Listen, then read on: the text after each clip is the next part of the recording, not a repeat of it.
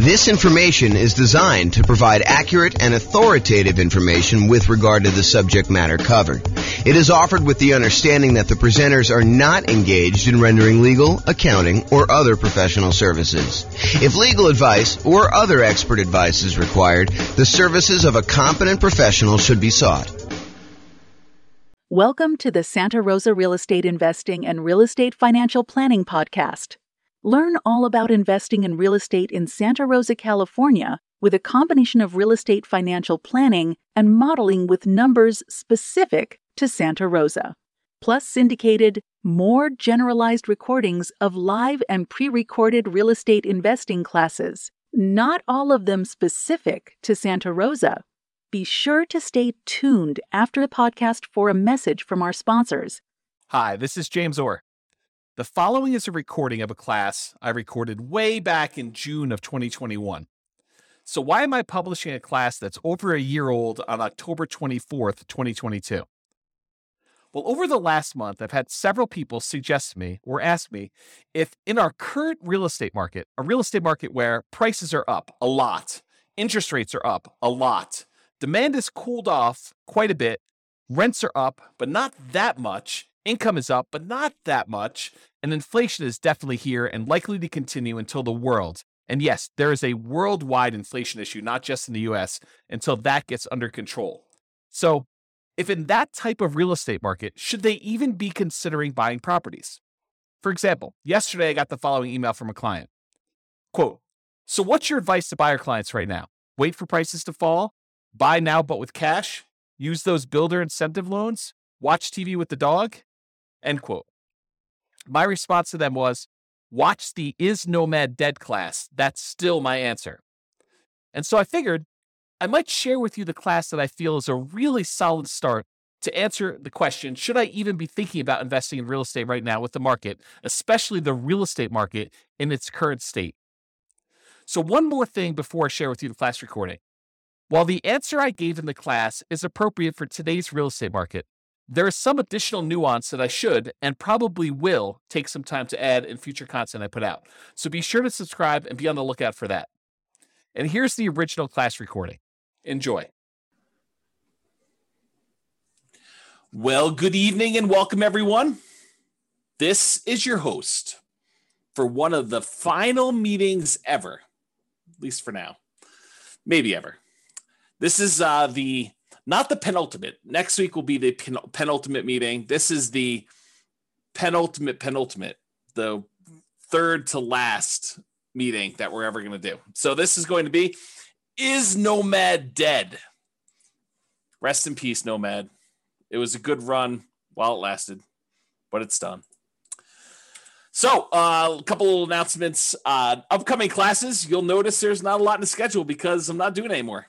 So next week, I am teaching. I told Brian, don't worry about it. I know you're busy. I will take care of this. Analyzing single-family homes, condos, townhomes, and multifamily. Not 100% sure what's going to be in that class yet because I haven't written it. However, I think it's going to be comparing, analyzing deals, what you put in different fields if you're analyzing single-family home, condo, townhome, multifamily. I don't know. Maybe it'll be like a presentation with a bunch of like tables for if it's a single family home, we usually use this range, and here's why. If it's a condo, we usually use this. If it's a duplex, we usually use this. If it's 3 or 4 units, we usually use this. Or if it's a big apartment building, we usually use this for the spreadsheet. It might be something like that, or I don't know.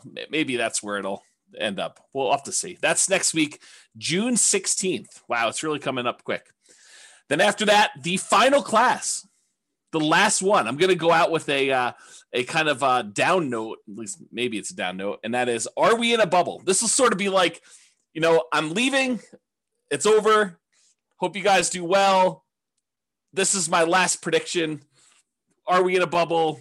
James says this. We'll see. To be determined. Will the real estate market crash? That's the name of the class. We'll see how it goes. That's going to be June 23rd. And you will notice James and Tammy's sabbatical celebration, possible retirement. That has been canceled. Not the sabbatical is being canceled. The class has been canceled. Sabbatical is on. It is totally on. This is sort of like, I don't know. I didn't quite experience this, but this is what I imagine. Senior year, you've already been accepted to college. All your grades are posted. Last week of school. Are you really going to class? Probably not. That's kind of my guess as to what's going on, but I don't know. To be determined. So yeah, school is out for summer. It's exactly right, Austin. But it's even more so. It's not just school is out for summer. It's like school is out. What's the lyric? School is out forever. It's like you're done. I mean, you're totally exactly, Nathan. You got it. That's exactly what's going on. So it's sort of like that, right? Like, do I really need to do like a celebration class? I mean, come on. The celebration is the sabbatical. So there you go. Quit saying forever. I really don't know if it is forever. I honestly don't know. It's not like I'm trying to be vague and kind of like do a little sleight of hand or anything like that. We are definitely taking off 3 months. I think there's a really, really good chance that turns into some variation of 6 months. Maybe just, pop our head up for air. Any clients need anything. Otherwise, we're going back into the sabbatical for another 3 months through the end of the year. And if I had to handicap it at this point, I'd say 10%. 10%. That's done forever. We'll see how it goes, though. All right, those are upcoming classes. And there's nothing else in the calendar. Like, go check the NCRAG website. There's nothing else up there. There's no more coming. That's all you got. So, for one of these last classes, I don't know. I'm a big believer in rewarding promptness, like people that are on time and show up on time and do the right thing. I'm almost tempted to like do something really special for people that actually show up for the 6 o'clock kind of like start of the class instead of the 6:05, 6:10, 6:15, sometimes 6:30, sometimes 7 o'clock, people that roll in. Occasionally, I'll see someone like RSVP and register for the webinar at like 7:40, like as if they're going to go and join the webinar at that time. I'm like, really? You're showing up like with the last 20 minutes? There you go. So, all right. So introductions via chat, if you would be so kind, for one of the last times. Please make sure you switch over to all panelists and attendees. And then who are you and where are you from? And do you believe Nomad is dead? I mean, a part of this is what is it? I do believe in fairies, or where you knock your feet together or sprinkle dust or whatever. I don't even know what the thing is, but do you believe Nomad is dead? And if you want to throw in why or why not, please do. Go ahead. There you go. Figure that out. And then, of course, if you do have questions throughout the webinar, please do use the chat window. I actually look forward to some questions. I think it's an interesting thing. Keeps it lively, keeps me on my toes. I get to realize that I'm not just talking to myself. So, yeah, Mike's like, I don't know if it's dead. That's why I'm here. I'm here for you to tell me if it's dead. Oh, man, I could go off on a tangent about that comment right there, Mike. I mean, really? You're relying on me to tell you if it's dead or not. Oh, man, I should go off on a tangent. I'm not going to, though. I'm going to be nice. There you go. Here to learn. Nope. If people are saying, nope, it's not dead. We shall see, right? We shall see. All right. This is my new little warning slide. I like this. There was an attorney that did some continuing education. Tammy sent this over to me and a friend of mine, and I kind of liked it so much I kind of commandeered it. I borrowed it. So it's largely his. So why you should not consider anything I say as advice or even reliable information or education. Oh, man. Wait to the end to tell you this. Hey, I'm probably not your realtor. For some of you online, I am your realtor. But I'm probably not your realtor for most of you guys. I'm not your attorney. I'm not an accountant. I'm not a CPA. I'm not your advisor. So I'm not doing this. This is not advice for you, like customized or personalized. Facts do vary greatly. So I can tell you something, and it could be absolutely true in this really narrow context, this really narrow kind of like space where it exists. But it could vary a lot depending on who it is and what's going on there. Chances are I don't know what I'm talking about. So there you go. How's that for a disclaimer? Chances are good. I just don't have a freaking clue. I have no idea what I'm talking about. I don't always get good sleep, and I may be fuzzy brained. So there you go. And allergies have kicked in. I don't know if it's allergies have kicked in for you guys, but man, maybe yesterday or today, it's just rough. Like the allergy is like definitely headachy, fuzzy headed, or maybe it's something else. I don't know. I have to see about that. I'm easily confused. Maybe you are too. So there you go. That's my new disclaimer. Oh, there you go. Oh boy. Okay. Is Nomad dead? I am your host, James Orr, real estate broker, at least for now. There we go. Well, I guess we had some questions. I assume that there are no crazy questions. People introducing. That's awesome. You like I've talked this, but are you willing to repeat? Do you recommend calling local banks to ask for their mortgage rate offers? Sabrina, we have an entire class, a 2-hour class on interviewing lenders in order to get rates. And I spent 2 hours answering that question in excruciating detail. The short answer is 3. In general, I recommend you get 3 referrals from people you know and call them all on the same day. And there's details about that. It's not as simple as just call them at will, nilly-willy, all over the place.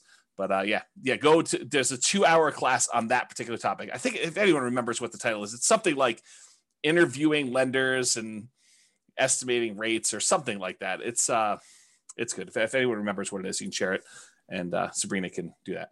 All right, so let's get to some background here. What prompted this class? So over the last several years, and this is not like a unique case, although this particular one was a really nice little special situation for us. There's a neighborhood that if somebody told me, hey, listen, I'm a nomad and I want a nomad in Fort Collins or Northern Colorado, and they said to me, is there, where are the deals? And we would refer them to this one particular neighborhood. I mean, there's other options too, but this was like we used to sort of like, Tammy doesn't use this term, but I sort of considered it our own little personal like honeypot. It's like, somebody wants to kind of buy a house, this is like a really good little deal, a good neighborhood that was good for nomads. We knew the rent ratios, we knew the prices, and the builders were reasonable, prices were good. And I thought the location was good and kind of like how things were there. So I'm going to share with you some numbers from a particular client, and I sort of rounded and stuff like that. And I happened to talk to this client today, and I told them, you're going to be famous. I'm not going to mention you by name, but it's all about you. And there's other clients that they could literally be thinking this is about them had I not told you that I talked to this person today and told them they were going to be famous, because there were more than one client that did this neighborhood and did multiple properties in there. Now, I don't think it's the real estate investor loan comparison deep dive, although that's a good one too. I think the class, I'll have to go look it up. It's something like comparing loan programs or comparing lenders and stuff like that. It was probably 2 years ago. It was before the COVID stuff, because we had it in person. We had it live, and I printed out sheets from a whole bunch of different lenders, and I showed you how to compare lender programs and how to call them all. That it was around there. It's probably like a late in the year. I felt like it was fall or snowing or something like that. Or well, maybe it was spring. I don't know. Maybe I'm misimagining. All these classes merged together. They merged together. All right. So continue on with my kind of like what prompted this class. So this property, it's all the same 4-bedroom model. It's the exact same builder. And in most cases, this client was going under contract months before they actually close. So the pricing sort of is delayed, right? Like you go under contract in October and you don't close until April or May. It's like that long of a building time. So there's a little bit of delay between when they went under contract and when it actually is delivered to them. So here are their numbers and why this class exists, is the Nomad Dead kind of class exists. So in April of 2018, this client purchased a property. It's 4-bedroom property, the same builder, same model, for $354,000 with about $10,000 in options. They did flooring or fencing or something like that. So it was really about $344,000 for the base price of that particular model. In June of 2019, a year later, they decided to do this nomad thing where they're going to buy a property, move in for a year, live there. Then at the end of the year, they're going to convert that one to a rental. They're going to go buy a new property. They're going to move into that, buy it with 5% down or whatever they're doing, 3% down, 5%, 0%, something like that. And they're going to move into the property and live there. And then they're going to repeat this process where they convert that one to a rental and move into another property. And that's what Nomad is in general. So in June of 2019, the client purchased the exact same model from the exact same builder in the exact same neighborhood for $360,000. And this one had about $3,000 in options. So it was about $357,000 for the base price. So previously the base price the year before, plus a couple months or plus a month or two, was $344. Then it went up to $357. That was about a 3.77% per year increase in home prices. Now, when we do deal analysis and we talk about, modeling stuff and everything else, we typically, historically, have used 3%. So is getting a 3.77% increase in price good or bad? I mean, I think it's neutral, right? Because in some ways it helps you. Any properties that you own have, in theory, gone up that much in value. And any properties that you're about to buy are a little bit more expensive. So it hurts you there when you're going to buy properties and do that. So it ended up being 3.77% increase 1 year to the next. Totally within what I would consider a reasonable range of what the property value had gone up from between April of 2018 and June of 2019. And we typically model that 3%. Rent at that time when they rented the property, because remember the first year they lived in it, so we didn't know what rents were, and that's a problem with a lot of times when we're buying, especially in a new construction neighborhood, and we don't have a lot of rent comps. We're guessing what rent will be, and it's not even what rent will be when we buy it, which it's going to be in like 5 months from when we go under contract. It's what rent will be a year from after we buy it and we move in, and we're going to convert it to a rental. So we're sort of like guessing as to what rents will be in some cases 18 months or more out. Sometimes tricky to do that. So it turns out rent was about, and I don't remember what we were estimating for rent. I just remember thinking this is probably going to be a good rental area. Rent was about $22.50 per month. And I honestly think they probably got top of the market. I think they got really, I don't want to say lucky, but there's a range of rents. Rent's not an exact number. And you could advertise, 2,100, you could advertise 2,300, and you could get, somewhere in that range. Might take you a little longer to get to 23, or you could find that right person who works really close to there, or it's directly between two places where the two spouses work. And so it's a great central location. I mean, it's all these reasons why it could be that thing, but rent is not an exact number. And so they got $22.50 per month. I felt as though that was a really good high number for them for rent. I was like, that's awesome. You crushed it. You did really good. So they bought their next property for $360, which is $3K in options. $357 was the base price, and they rented out the one they bought for $354 for $22.50. Okay, so that's what it was, $22.50. Last year in 2020, June of 2020, so like 12 months pretty much since the last one, the client purchased the same exact property, same model, same neighborhood, same builder for $376. And they had about $3,000 in options and upgrades on that particular one too. So the base price of that one was $373 for the base price. That was about a 4.48% increase from the previous year. So again, we usually use 3%. This time it went up 4.48 in a year. Hot market, property values went up a little bit. So I thought that was encouraging. The property values went up there.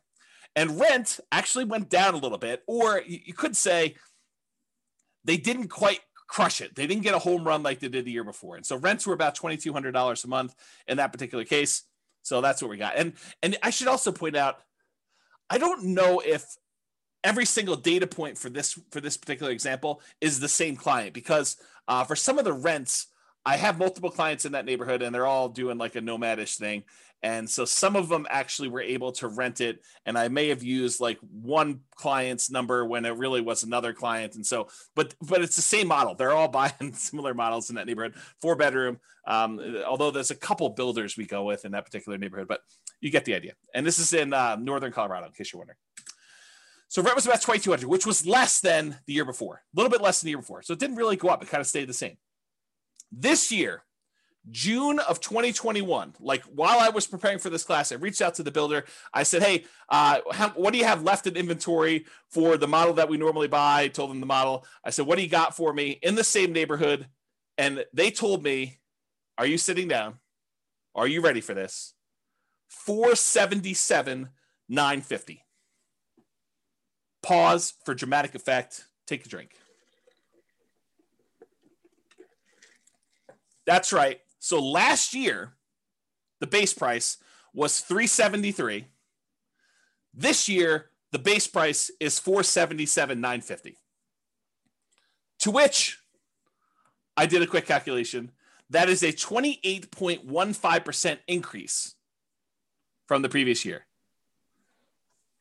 So I start thinking to myself, and by the way, rent is about $2,300. So rents were maybe $2,250, somewhere in there. They were getting about $2,300 a month in rent for the model, same neighborhood thing there. So rents did not go up 28.15% there. And Bob and Barbie are saying, because of building costs, I think building costs are a major factor in this.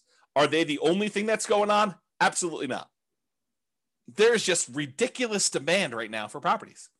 And so I think it's a combination of increased building costs, lack of inventory, lack of speed, the ability for them to get these properties built. Maybe there's some staffing issues. I heard there's a whole bunch of people that are opting not to work and staying home and collecting some type of pay for not working and, stuff like that. So there's a bunch of stuff like that going on, right? And so this is what prompts a class called Is Nomad Dead? Prices are up a lot, like not just 5%, 6%, 7%, which we could have modeled. I mean, we could have done that, right? So prices are up a lot, like 28.51%. And by the way, this is an extreme example. It's not like where it is every single place, but I think that we're seeing prices increase quite a bit, maybe not the 28.15% across the board, right? You could go find another neighborhood where you're like, oh, prices are up, but not 28%, right? Like quite a bit, but not that much.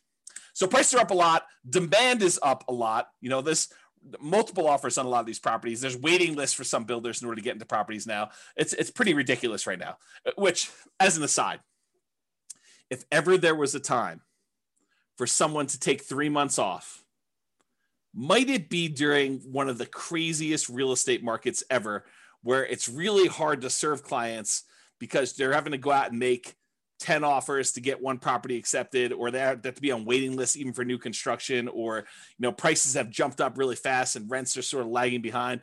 If ever there was a time for a real estate broker who was kind of getting a little bit burned out a little bit, needed a little break, for them to take 3 months off, might it be Q3 2021? I don't know. I'm just saying hypothetically, not saying anything in particular. I'm not calling anyone out by name, not doing any of that, but I'm just saying, maybe. Okay. So demand is up. Interest rates are down, which I'll show you here in a second, but not that much. They didn't go down like that crazy. So it's not like the price is, the same, like, the monthly payment's the same. Rents are up, but not that much. I mean, they're not like 28.15%, like it's pretty crazy to think about this nonsense. Income is up. People's income have actually gone up. We're seeing some inflation sort of activities going on where, people applying for jobs are seeing those the starting wages there, and in some cases, people are getting raises. And I don't know, we're seeing a lot of that stuff. It also sounds like you've thought it through. I'm not sure what those shapes are. Is that like a unicorn? Maybe it's a unicorn. And then Bob and Barbie say, especially a broker that doesn't want to be a psychologist due to buyers able to get the house. Yeah, right. It's hard. You go read a lot of these articles about agents and how they're really struggling, and there's just a lot of stuff. So income is up. Signs suggest that inflation is already here, and that it's likely to continue. I mean, we're seeing signs of that happening right now.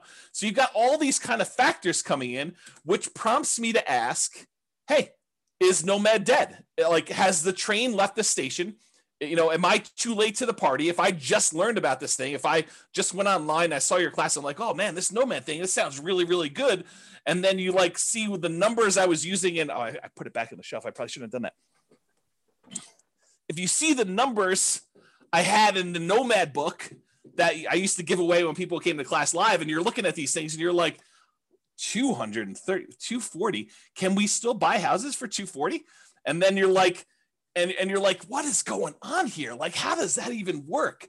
Like, is it too late? I mean, the numbers you were using before, those seem really, really different. I can't get any to look anything like that. Begs you to ask, is Nomad dead? Am I too late? Is this like even going to happen for me? Should I even bother? Or are you like, oh, it always happens to me. I find out about something. Had I only been buying properties like this particular client of James, the property he bought for $354, once these ones sell for $477, those become comparable sales to show that that's probably the new value for someone trying to buy a property. It's about that when the new ones become comparables for the ones that they bought, 3 years ago, whatever it is, for $354. So what is the difference in price between that? Is that like $120,000? Approximately 120,000. So 1, 2, well, I guess not all of them are 120, but let's 1, 2, 3 properties that they bought previously. So that's probably $300,000 in profit in 1 year. What? That's crazy, right? Definitely crazy. Yeah. See, Royce says I'm supposed to actually call him when I know it's going to increase $120,000. I didn't know. I called like the clients that had properties in that neighborhood. I'm like, hey, are you sitting down? Because I just found out the models you've been buying, they're now $100,000 more than what we were paying last year. And they're like, what? I'm like, yes. And we just had to wait for them to sell because it's just crazy. Okay. So this is why there's a class called Is Nomad Dead? And we will find out. So because I did this particular one builder, I went and I looked at some historical data on another builder that we like here in Northern Colorado. Yeah, cue the charts. Exactly, Steve. You're right, buddy. Here we go. So what I did is I went and I looked at some historical data. And I'll tell you how I got this chart because I think it's instructive and it's probably interesting to some folks, especially the more the nerdy, geeky ones. And, you know who you are. So what I did is instead of actually going back and trying to pick out exactly one, this particular model that we happen to like buying, it's a 4-bedroom property by a new construction, by a builder that does new construction in Northern Colorado. And I went all the way back to about 2014 data because I think that's when it stopped. I think that's when it started, rather. I think this is that particular property when they started building this model with these specs. And I went and I looked at it and I said, okay, it has to match this exact square footage requirement. It has to have, this amount for, above grade finished square foot, this amount of finished square foot, including the basement. And so I matched it based on square footage. So is it possible there's like a rogue property in here? Yes. But I will tell you, I hand looked at the data just a quick glance, and the overwhelming majority of these things were exactly this builder. By the way, don't call me during it, because I had to turn my phone off. So this shows you like this particular builder with this matching square footage, and it shows you the price. Now, this does include multiple cities, so it's not just all the same city. There's some of these in like very far east Greeley, which are less expensive than something in, let's say, Fort Collins or Loveland or Severance or like whatever the other Northern Colorado cities are, which I can't think of right now, Windsor, as an example. So this covers a wide range of cities. And it also covers a wide range of what upgrades people do. Just as an example, when my clients typically buy a property from this particular builder, we talk to them about the pros and cons of rolling in all of the upgrades: backyard landscaping, backyard fence, air conditioning, the upgraded appliance package. So there's all these extra things that we usually talk about. Hey, look, you could go ahead and add all these things after closing and save yourself some money because the builder has definitely marked them up. Or if you decide to roll them in and have the builder provide them, you're paying a premium, but you're able to finance them. And so you're only putting out 5% or 20% or 25% of the value of the thing because you're financing the rest at some really low interest rate. And so there's a range of what these values would be. It's not like this one got bid up or anything like that. And maybe that this person who bought this particular property right here, where my mouse went, decided to roll all their stuff in, or maybe they had a lot premium because it backed out to open space or something like that. And so all these different factors as to where they are. But in general, you can see the trend. The trend is up and to the right. You can see the property price increases. And one of the things I'll point out is you kind of see here where we hit the new year, almost everything is pushing on the high end of that line. It's not like you have stuff that's kind of on the low end of the line, like you see over here. It's like this year, everything is being pushed up on price. So we're definitely above the average line of what we've been seeing in appreciation rate. The red line is the linear growth rate. The black line is the exponential growth rate. So it's a little bit better than linear as far as growth goes. That's how I would interpret that data. I don't know if Andrew is on or something like that, who's a big math guy, but he could correct me if I'm wrong in my analysis of this particular chart. But you can see the prices for these things has definitely gone up. Before, we were able to get this Michigan model, the 4-bedroom property for, in the low to mid 200s, like, 230, 240. And if you remember, this is about the time that this book was written. And this is the example we use in this particular book. So it matches what we were getting at the time in the book, if you kind of think about it that way. The same properties nowadays, they're over 400. They're like up there, okay? So you can see this historical chart.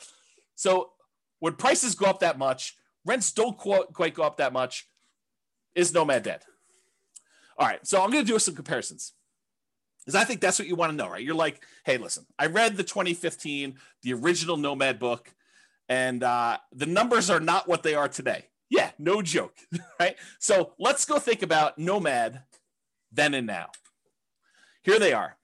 So back in the 2015 original Nomad book, the purchase price we used was $238,875. That was the base price with some upgrades thrown in for buying at the time, it was basically a Michigan model, although you could make an argument it was any other house that was similar characteristics. It didn't have to be that, but that's what we used when I modeled it. Okay. So it's $238,875. The purchase price today for that same model with the same upgrades, $437,375. Now, this is not a true compounding annual growth rate comparison, right? Because it's not like we have the same house and the same house sold. It's like you have the same house that may be in a different neighborhood, it may be in a metro district, it may not be in a metro district, it may, on average back to better location or be in a better, a place, a better city, any of these things kind of factor. So it's not truly a compounding annual growth rate, but I did do the math for you that says, hey, look, if they were like 240 or so back then, and now they're 440 or so right now, what is the annual growth rate for that 6-year period between those? Turns out the growth rate for those properties during that time was about 10.61% per year, compounding annual growth rate. Craziness. Okay. So we were estimating 3%. So when properties do better than that, it helps you for all the properties that you own. It hurts you because you're buying more expensive properties as you're moving forward. So it helps and hurts depending on where you are in the process. Now, back then, in 2015, the interest rate we used when we did our deal analysis in the book was 4.5%. And we talked about using a lender paid PMI, private mortgage insurance. Go watch the whole 2-hour class on private mortgage insurance. I'm not going to cover it here in detail, but basically the lender increases the rate slightly. And instead of charging you a monthly PMI payment, it's included in the interest rate. Okay. So that was a 4.5% lender paid PMI rate, the overall interest rate with 5% down. Today, maybe not today, but when I did the comparing loans class, I called to the lender. We did a whole spreadsheet on this. The interest rate was 3.625% with lender paid PMI with 5% down. So it was 4.5. Now it's 3.625. So that actually got better. That might help us, right? Steven or Stefan says, where do we watch the older videos? You're in a really weird spot because I'm like shutting everything down for going to thing. Right now, though, you could probably still watch like 100 of them. By watch, I mean listen, on the podcast. But I would go download them tonight. Like while you're here, go download them because I am this close to actually shutting everything down and pulling everything off the podcast too. So go download what you want. You can actually go subscribe to it and then click download on all of them. They'll stay on your phone even if I delete them, is my understanding. And then go listen to the ones you want there. If somebody wants to put the thing on there, I think it's Nomad Real Estate Investing Podcast. But if someone happens to have the link and is willing to be nice to see them, you can put them on there. Okay, so I'll continue with the class up. So interest rates were worse, 4.5. Now they're better, 3.625. And then the estimated principal, interest, taxes, insurance, that's PITI, plus the HOA, plus the PMI. If you add up all of those things as the monthly cost, before in 2015, when we did the book, it was $13.88 and a penny. I just went back and I recreated the calculations and I figured out what the payment was. $13.88, round up, call it $1,400, about $1,400 for the payment then. Today, to buy the same house, $440,000 approximately at the new 3.625% interest rate, the payment is about $2,306. Wow, my phone is blowing up tonight. Not sure. Maybe people think I'm already on sabbatical. I'm not teaching class anymore. So $2,306, 79 is the new payment there. If you kind of do a compounding annual growth rate for that, like if you pretended that, it went from this to that, that's 8.84% compounding annual growth rate per year. So if you think about it, it went up, but not quite as fast as the price did because interest rates came down. So the payment increased, but not as much. It still went crazy. I mean, it's like 8.5%, more than 8.5% per year growth rate on that. Bam, that's like crazy nuts up. And then rents. Rents went from, back when we wrote the book, we were getting $1,545 a month in rent on those things. $1,545, as if you can rent the property for $1,545 now. It's like, I don't know, the market's crazy. So $1,545 a month was back then. Nowadays, that same model is probably in the ballpark, depending on what neighborhood it is and kind of what's going on there, about $2,200 a month. That's a 6.07% fake compounding annual growth rate because it's really not the same thing. And so doing that are it's not a good comparison, but it's a comparison because you can see like how fast these things grew compared to each other, right? So the price went up the most, grew the fastest. The actual payment amount grew the second fastest, and rents lagged. Rents did not go up as much as prices went up, nor as quickly as the payment actually went up to do that. Okay, Franklin, thank you for posting those podcast links there. I appreciate that. That's for you, Stephen. And then Steve says rents are lagging. Annual takes time to adjust up.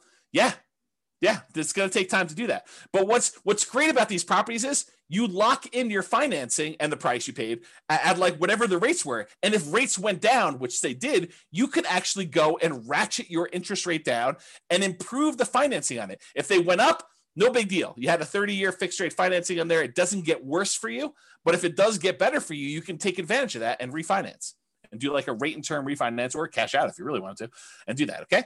So those were the comparisons between then and now. All right.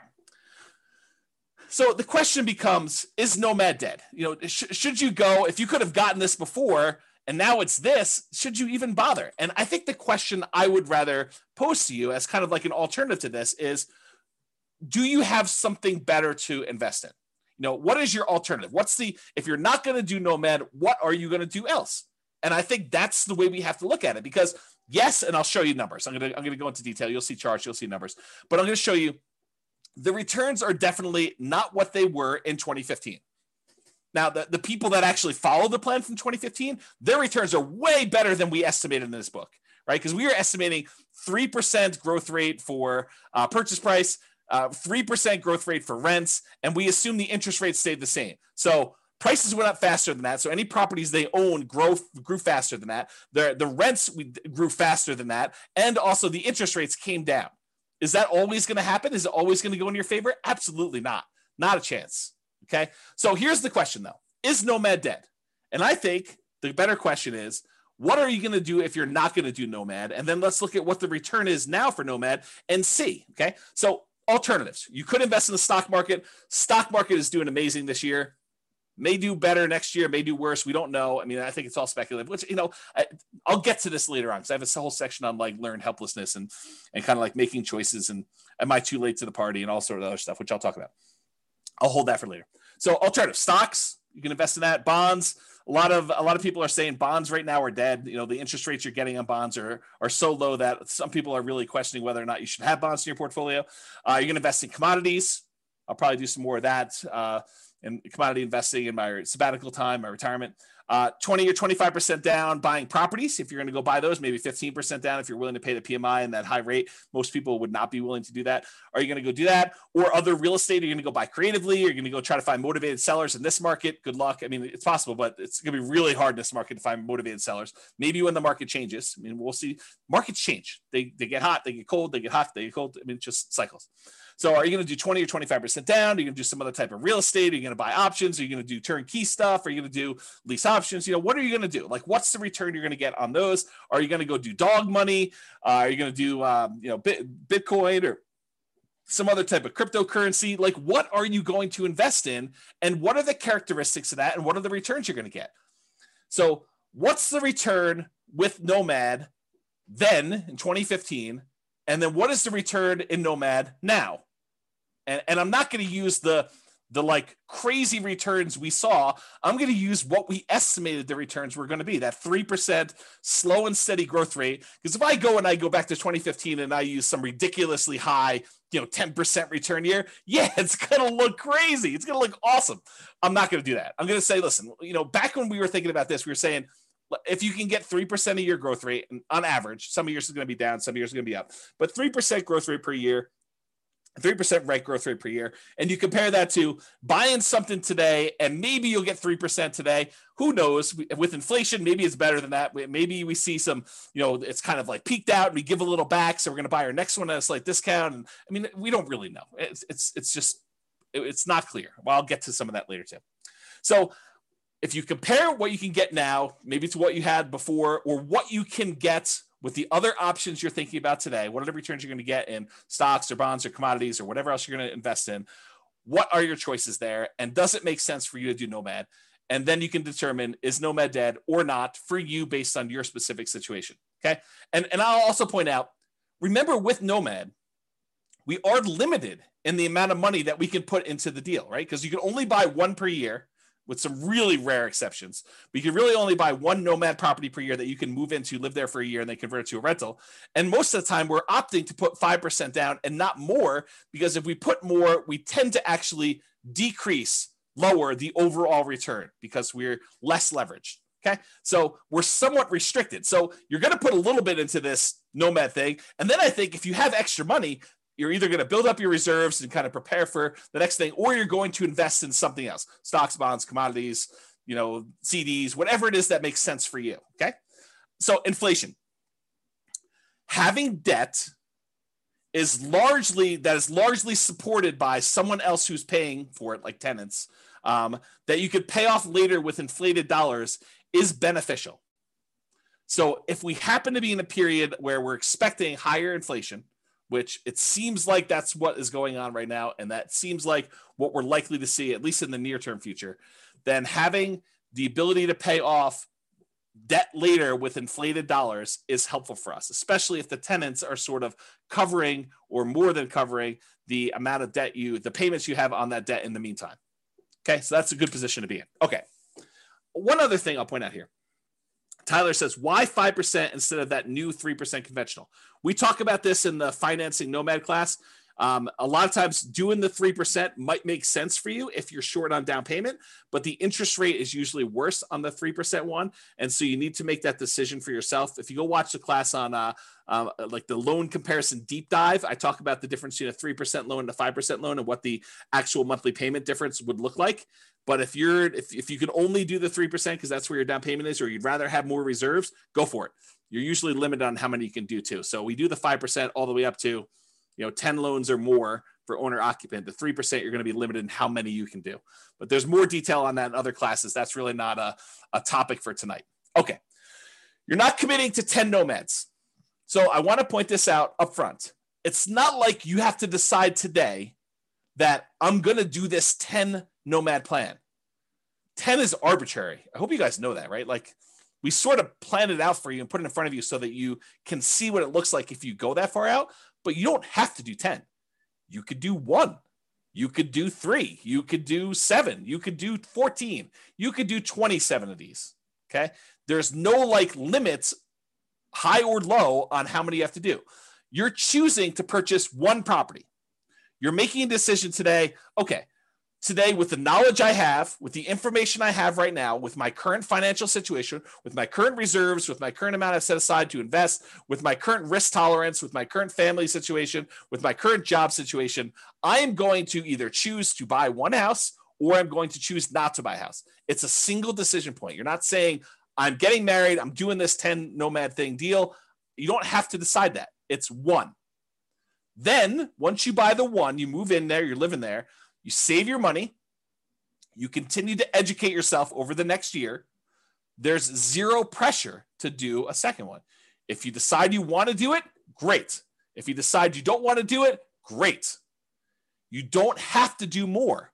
You decide if you want to do one more at that point. It's up to you. Okay. You only repeat this if it still makes sense to you. You reevaluate. Here's my new job situation. Here's my new financial situation. Here's my new reserve situation. Here's my new down payment. Here's what I think the market might or might not do. Although, good luck with that. Here's what I think is going to do there. It's like all this stuff you take into account and you decide, do I want to move forward with another one? Yes or no? If it makes sense, you do another one. Yeah. Roy says, speak for yourself. Those numbers say buy 10, obviously. Right. And I think there's a case to be made that you'll get to the next point and you'll be like, what are my options? What else can I invest in? Oh, this Nomad thing is the best returning investment I could possibly make. I'm going to choose to do that. But you need to decide that on your own. There are no promises being made. There's no guarantees in life, period. Okay. So I personally think there is power in making good decisions repeatedly. Think about good habits.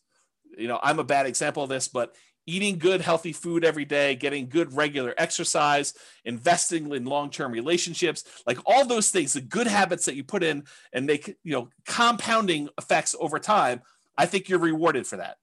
but you can get feedback through the Nomad process and other things. But you can get feedback on the Nomad thing, and you can make better distinctions, and you can improve your decision-making over time. So next year, you may say, this 2-bedroom property I bought in, the right over the border in Wyoming wasn't the best investment for me. Maybe I'll do a 3-bedroom or 4-bedroom, or maybe I'll come a little bit south into northern Colorado, or whatever it is. So you go and you kind of like evaluate whatever that is for you, and you make better distinctions and you make better decisions over time. Does that mean that you are automatically going to make better decisions? No, but you'll make different decisions, and you'll say, oh, that was even worse than what I tried before. I should do something different next time, which we'll talk about more when we talk about learned helplessness. Okay. So there you go. So let's take a look at this cash flow power meter, 2015, then and now in 2021. There's a whole class on the cash flow power meter where I explain to you what's going on here, but this shows you a relative measure of how good the cash flow is on a particular property we're considering. And back in 2015, we were right in the middle. This little black line here shows that you were right in the middle, where you would have positive cash flow only if you took into account the cash flow from depreciation, the actual tax benefits of owning that property. Otherwise, it would be slightly negative cash flow. That's what having it in this yellow section means. It means that if you take into account the cash flow from depreciation, the tax benefits of owning the rental property, then this would be slightly positive with cash flow if you take that into account. Otherwise, it's negative. In 2021, even if you take into account the cash flow from depreciation, it's negative with 5% down. That's what this is showing you. It's showing you that it's red, it's negative. You managing it yourself, including the tax benefits, it's negative cash flow right now if you're going to buy properties. So there you go. That's what we're seeing right now. Comparing them to now. Time for a beverage here. All right, here we go. And just to show you a kind of comparison, I showed you the same chart before. This is the 2015, 6 years ago, 5% down Nomad book, right in the middle of this cash flow from depreciation thing. And then I showed you today, 2021, if you put this 5% down, it would be that negative cash flow.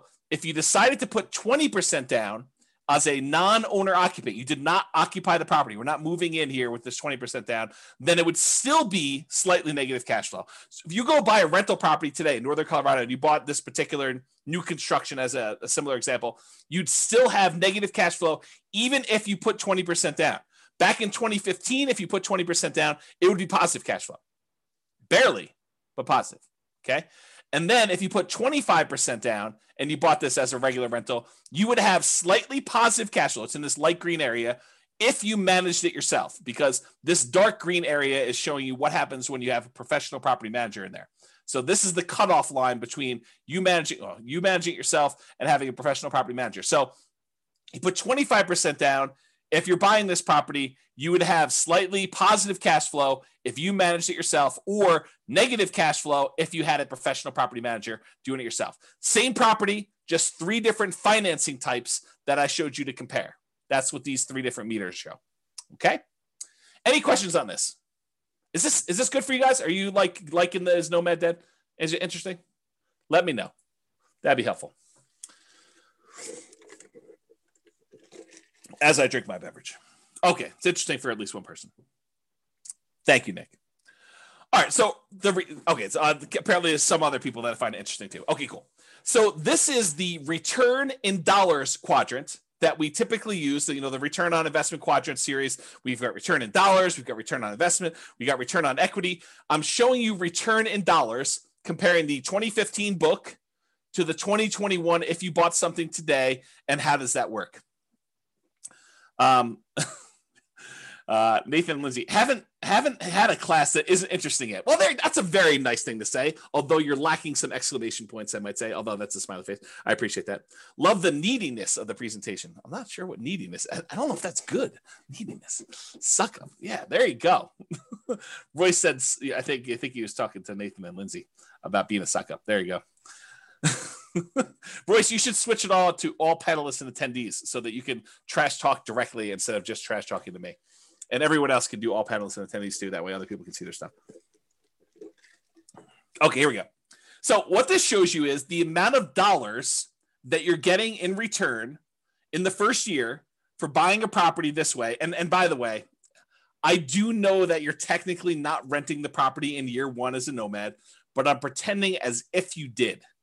Okay. So I do understand you're not really renting it in year one. This is like as if you could magically rent out a property, get full rent when you're supposed to be owner occupying the property. I do this as like an instruction sort of thing, but it's not practical, right? Because if you're doing nomad, you're putting 5% down, you're not able to rent out the property in the first year and move out and do that. There you go. Race is now unleashed.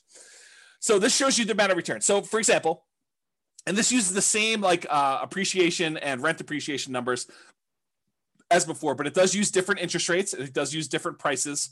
And the denominator is different because and there's no denominator in this, so it's just return dollars. But we return on investment, the denominator changes because it's 5% of the lower price house or 5% of the higher price house. All right, so in 2015, the appreciation would be $7,166 if we had 3% growth on whatever that was, 240. So it shows you 7,166. On 2021, the dollar amount of your appreciation is much higher. Why? Because you bought a much more expensive house and it still went up 3%. So it went up $13,121. So from a sheer dollars in the bank perspective, it's better to have bought today than it was to buy 5 years ago. Kind of crazy to think about that. Cash flow was slightly ugly before, negative 471. It's really ugly now, negative $4,634 for the year. So that's like negative $400 a month. So beyond the 5% down, you also need to make up that negative cash flow when you go to rent it out. Although it is offset by these tax benefits, because this is your cash flow from depreciation. Basically, it's the gross depreciation amount on just the building, not including the land, multiplied by your effective tax rate, which is just an estimate of your approximate savings you'd get by having this property and getting tax benefit from it. Okay. So in this case, the difference between these two is the actual amount of cash flow you need to come out of pocket at the end of the year when you included your tax benefits and also the cash flow you had to put out there. So 2028 is offset by this. So it's like $250 a month or 200 and something dollars a month is how much negative cash flow you had there. Where here, we showed you this before, when you took into account your tax benefits from 2015 and the negative cash flow, you were still slightly positive. That's what we showed before when we talked about cash flow power meter. Okay. And then the debt pay down, you paid down $3,661 back in 2015. The amount of principal you paid down on that loan over the course of that first year. Now you're paying down $7,806. It's a combination of two things as to why this is higher. Number one, the property is more expensive, but number two, your interest rate is better too. And you pay down more principal with a lower interest rate.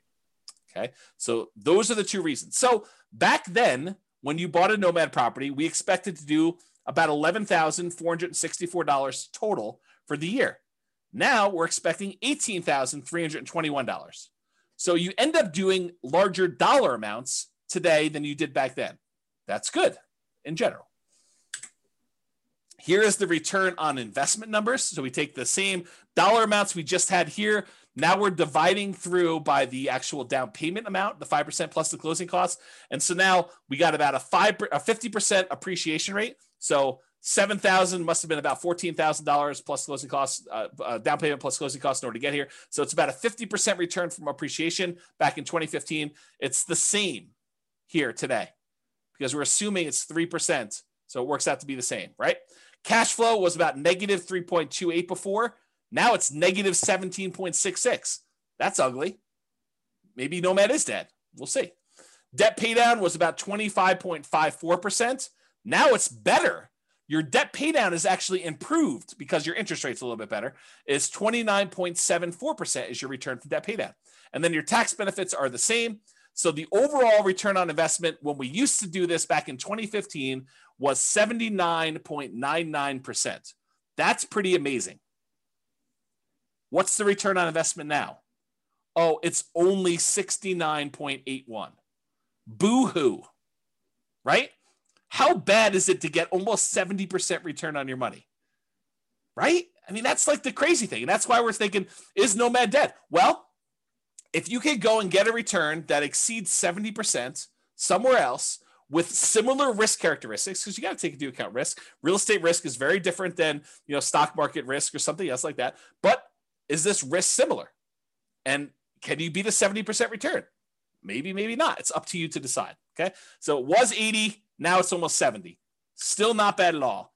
Now, what if we took into account the reserves you need in order to hold rental property? It would be silly for you to buy a rental property and not put aside reserves. And we talked about this in everything you learned about deal analysis is wrong. There's a 2-hour class on this concept of why you should do your calculations and include reserves when you do your return on investment calculations. So go watch that class. It's 2 hours long, and you'll understand more about what I'm about to talk about. But realize if we include the reserve numbers, the 6 months of reserves, that's what ROIQ plus R6, 6 months of reserves, and you compare that back to when we were doing it, the return now when you include reserves on everything is 49.05 compared to 44.66. Still a little bit less, but when did 45% return on your money become a bad return? When did it become bad? So Bob and Barbie says, seems like the tax benefit should be greater as the purchase price is more. It's the same ratio though, because you put 5% down on both. So when you actually do it that way, they're similar returns because it's a dollar amount based on the price, but it's also the same denominator changing as well based on the price. So it turns out it's the same ratio. Good question though. Steve says something, everything you learned about deal analysis is wrong. Yep, there you go. That's the class on that one. Although it's probably on the podcast. Okay, so that's the R6 number. What about if you do 12 months of reserves, but you decide to keep your reserves, most of them in the stock market or something else with a higher rate of return? Well, the return is 39.47% from 2015 versus 36.72 today. It's still a pretty amazing return, especially for having 12 months reserves that are a drag on your overall return there. I don't know. It still seems pretty amazing. But it's up to you to decide if Nomad is dead. It's not for me. So is Nomad dead? Let's take a look at some comparison scenarios. So because I have this pretty cool software that allows me to do models of scenarios and run out situations for people, I ran 5 different scenarios to compare, and then I added a couple more at the end because I thought I might have time. We'll see if I get there. So the original Nomad with 2015 numbers, I did that as kind of like a baseline. Said, okay, this is what we thought it would be before. I just sort of laid it out there and I ran it and I showed you what that looked like. Then I did 2021 Nomad right now. And I did a couple different situations there. I did doing 10 Nomads, which is the most similar comparison to the 2015 ones. And then any extra cash I did in stocks, which is the same thing I did in 2015, by the way. And then I also compared it to, hey, listen, if I'm not going to do this Nomad thing in 2021, maybe I'm going to buy just a house to live in, and I'm going to take all the rest of my money and I'm just going to invest it in stocks. So I ran that too. And I think I used 8% for the stock market return. Okay. And then I did another scenario where I said, okay, you're going to buy a house to live in, one owner occupant property, and you're going to actually save up to buy 20% down properties. And you're going to buy 9 rentals with 20% down. And then the last one I did is you're going to buy a house to live in with 5% down, and you're going to buy 9 25% down rental properties. And so I'm going to look at how the original 2015 Nomad did in comparison to doing 10 Nomads today, doing no Nomads, basically buy a house to live in and do everything else in stocks, to doing owner occupant with 20% down and owner occupant with 25% down. And you'll have 9 rentals for all those things. Okay. Here we go. Kevin says, pretty sure I got a 200% return in year 1 at my current house. So Nomad is certainly not dead. There you go. Kevin says it all. And then it says, I heard the same rumor, Austin. Austin says, is the rumor that Royce is teaching during sabbatical true? Maybe. Royce says no. It's not true. That's pretty good. All right. So rather than build up any more suspense here, I will show you what the numbers suggest. So yes, it is true. 2015 Nomad was amazing. A non-inflation adjusted net worth at the end of 40 years shows that you'd have $20.7 million in both equity and cash in the stock market if you decided to do Nomad in 2015. However, the 2021 Nomad puts you at 19.5 million. So 20.7 million, 19.5. I'm pretty sure that's still pretty freaking good. If you decided you wanted to do one owner occupant property and you bought 9 25% down properties, you'd have 13.4 million. If you decided to do one owner occupant property and 9 20% down properties, you'd have 12.86 million. If you decided you wanted to do one owner occupant property and you did the rest in stocks at 8%, and maybe you can get better than 8%, you can change these assumptions if you want to, you'd have $7.2 million. So that's what the net worth was. If we adjust for inflation, the 2015 Nomads like having $6.3 million in today's dollars versus a 2021 full-on Nomad is about $6 million in today's dollars. So it's a difference of, well, it's 3.71. So I'll just call it almost 4. So $400,000 difference between one and the other, if you think of it that way. The ones where you do other stuff, just in, it's like 4 million, and 2.2 million. Daniel says, do you have simulation that shows for markets that are slowly growing, stagnant, or slowly declining? Slightly declining. Yes, I do. In fact, the software allows you to do whatever you want. That's why I wrote it. And we have done classes before where I talked about what happens if you're investing during a declining market and stuff like that. So there's like a large number of models you could do, and you can enter your own stuff and say, what happens if the market does a range of values? Like you can do Monte Carlo simulations, stuff like that. So yes, it does all that stuff. Okay. Here's the chart showing net worth over time. You can kind of see the curves. These top two, the red one is 2015 Nomad. The orange one is 2021. So they're pretty close together. Then the next two are buying the 20% down or the 25% down rentals. And then the stock market one lags behind here. But, part of this is assumptions, right? If you thought the stock market could get you 15% return, I bet you this chart looks very different. So you got to go play with what you think you can actually do and compare those to see. All right, so this just shows you account balances. Before was net worth, which included equity, and also your account balance, which we're assuming the account balances are invested in stocks. But if we just look at how much is in your account, 2015 Nomad, you had $13 million, non-inflation adjusted. The 2021 Nomad has you at almost $7 million, non-inflation adjusted. And then the other ones had you at, let's say 3, 2.7, and 5.8. The one where you invest in stocks, the overwhelming majority of your money is in cash because you don't really have a lot of equity besides the one house you bought. So that's why your number is so much bigger than the other ones there. Okay. If we adjust for inflation, 2015 Nomads like 4 million, 2021 Nomads like 2.1 million. And that's partially because the account balances on the earlier Nomad is a lot more because, as you're about to see, with the way that I modeled this, I didn't assume your savings was increasing that much more.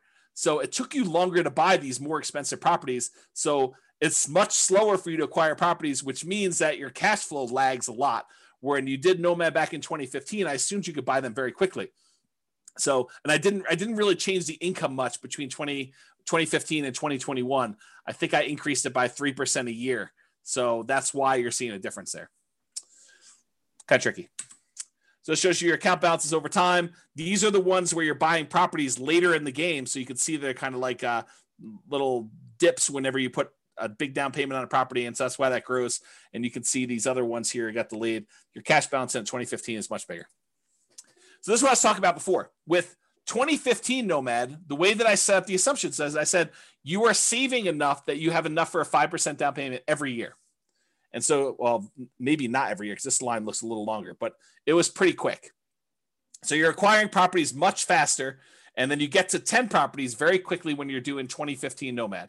Maybe not every 12 months, but pretty close. Pretty close. However, when you did 2021 Nomad, I assume that it took you a lot longer to save up for those 5% downs because I think for a lot of folks, it will take them longer. They're not able to do every 12 months. Now, if you have a great income, you have a great job, or you have money set aside and you have the ability to do this every 12 months on the 12 months, it's going to look a lot better than this. But because of the way I modeled it, it took a lot longer for you to get to the point where you acquire these properties. If you speed this up and it becomes back here, it looks much different. It looks better. Okay. Now, these other ones is buying 20% and 25% down. It takes you a lot longer to save up 20% or 25% with the same income and same savings rate than it did for you to do the Nomad. That's one of the benefits of doing Nomad. is that you can acquire properties earlier because you don't have to save up 20% down plus reserves or 25% down plus reserves. You only have to save up 5% down plus reserves in order to be able to start acquiring your properties. Okay? And then this other one, you basically bought one property and you lived there and you had stocks. So you bought no other properties. That's the one with just stocks. Any questions on this? Am I going too fast? Am I going too slow? Just want to make sure we're covering it, but I don't want to bore you either. Well, let me know. I'll continue on in the meantime. All right, good. All right, so this is that chart that shows you what phase of financial independence. If you guys came to last week's class, I think it was last week's class. Was it last week's class? I went over the stages and phases of financial independence, retiring early, and I covered all those. Well, if it wasn't, it was recently. Yeah. So, and so basically it shows you what phase you're in. And with 2015 Nomad, you get to phase 2 pretty quickly, the earliest. Then you actually get to phase 3, and you eventually get to phase 4 in your, before your 40 years is up. With the one where you're doing 2021, since it takes you a lot longer to start acquiring the properties because your savings rate isn't enough to get you to do it really, really quickly, because I handicapped it by showing you a reasonable savings rate, the same savings rate you had before for the 2015 one. Then you barely get into phase 2 where you have enough for lean fire, and you do eventually get into phase 3, but you never make it to phase 4 in that 40-year time period. And with the other ones, you don't even make it into phase 3. You barely make it into phase 2 with these other guys. Okay, and that's the 20% down and the 25% down and the stock one. Okay, you do make it there. And in case it's hard to read when you actually made it, this is the same chart, but it's showing you how many months it took to go into phase 2. So reaching that first goal of getting out of phase 1, working toward your minimum target monthly income till you have enough where you can actually fire. It's lean fire, but it's fire. And so how long does it take you to get there? This is like how long it takes you to get to lean fire. With the 2015 Nomad, it's 242 months. With the 2021 Nomad, it's 357 months. And part of that is because you don't have enough money to acquire these properties every 12 months. It took you a longer time to acquire properties because they're more expensive.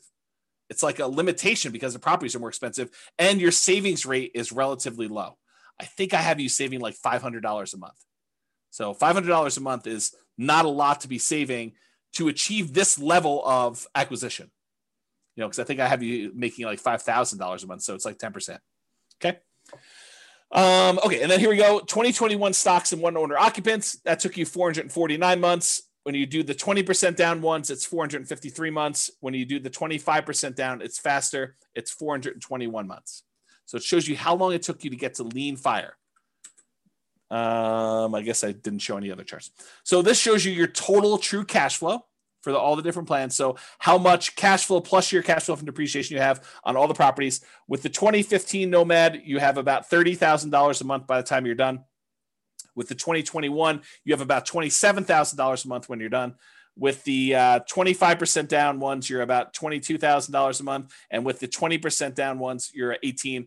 You don't have any cash flow from your rentals when you do only stocks because you only have stocks. You don't have any rentals. Okay. And if you adjust for inflation, the 2015 one is like having $9,000 a month in passive income today. And realize you did this model earning $5,000 a month. So it's more than what your lifestyle was when you were working. You can adjust your own numbers to see what this looks like. And then 2021 numbers, you have about $8,400 a month and change.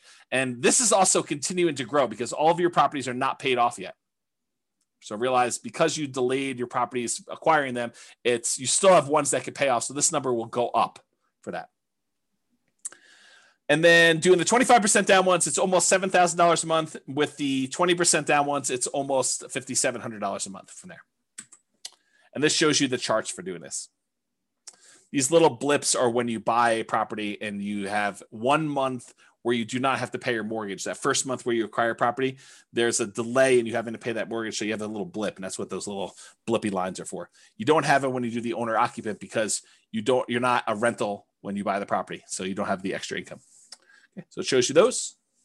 See that over time. It's the same numbers from before. All I did is I showed you it over time. Then this is a deceiving chart. It's deceptive. It's really deceptive. Actually, I almost contemplated not including it, but I wanted to show you because you're looking at this. This shows you the cumulative, the sum of all the negative cash flows you've had on your property.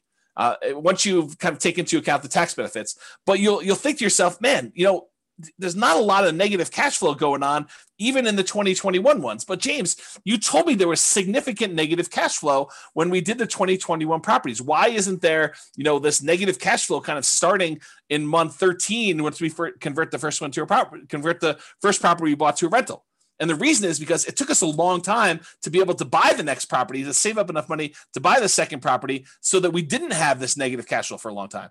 The longer you wait, the more your rents have increased, the less negative cash flow you have for when you buy that next property. And so it turns out we didn't have a lot of negative cash flow because we delayed buying these properties for a much longer period of time. If we look back at as to how long it took us to acquire them, you can see here, we didn't actually buy the second rental, the second property to move into and convert the first one to a rental till like month 51 or so. And by then it had positive cash flow. And then it took us like another almost 4 years in order to buy the next one and have 3 properties.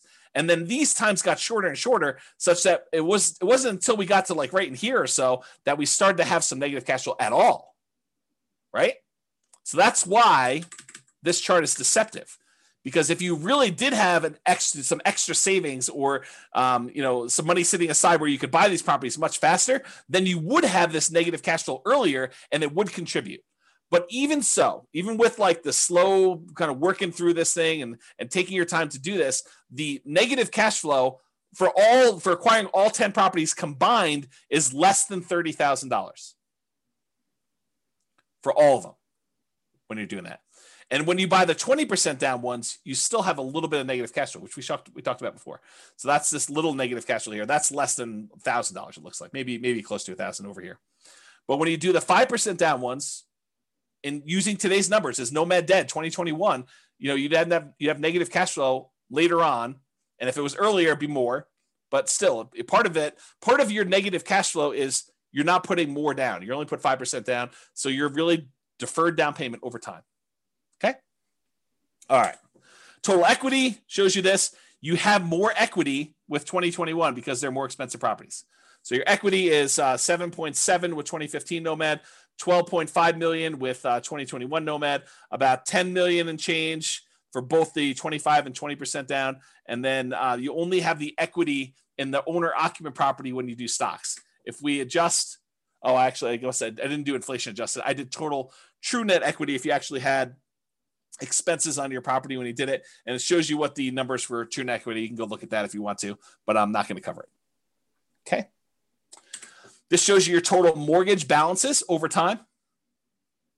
Jason says, James should teach one class a year now. This one.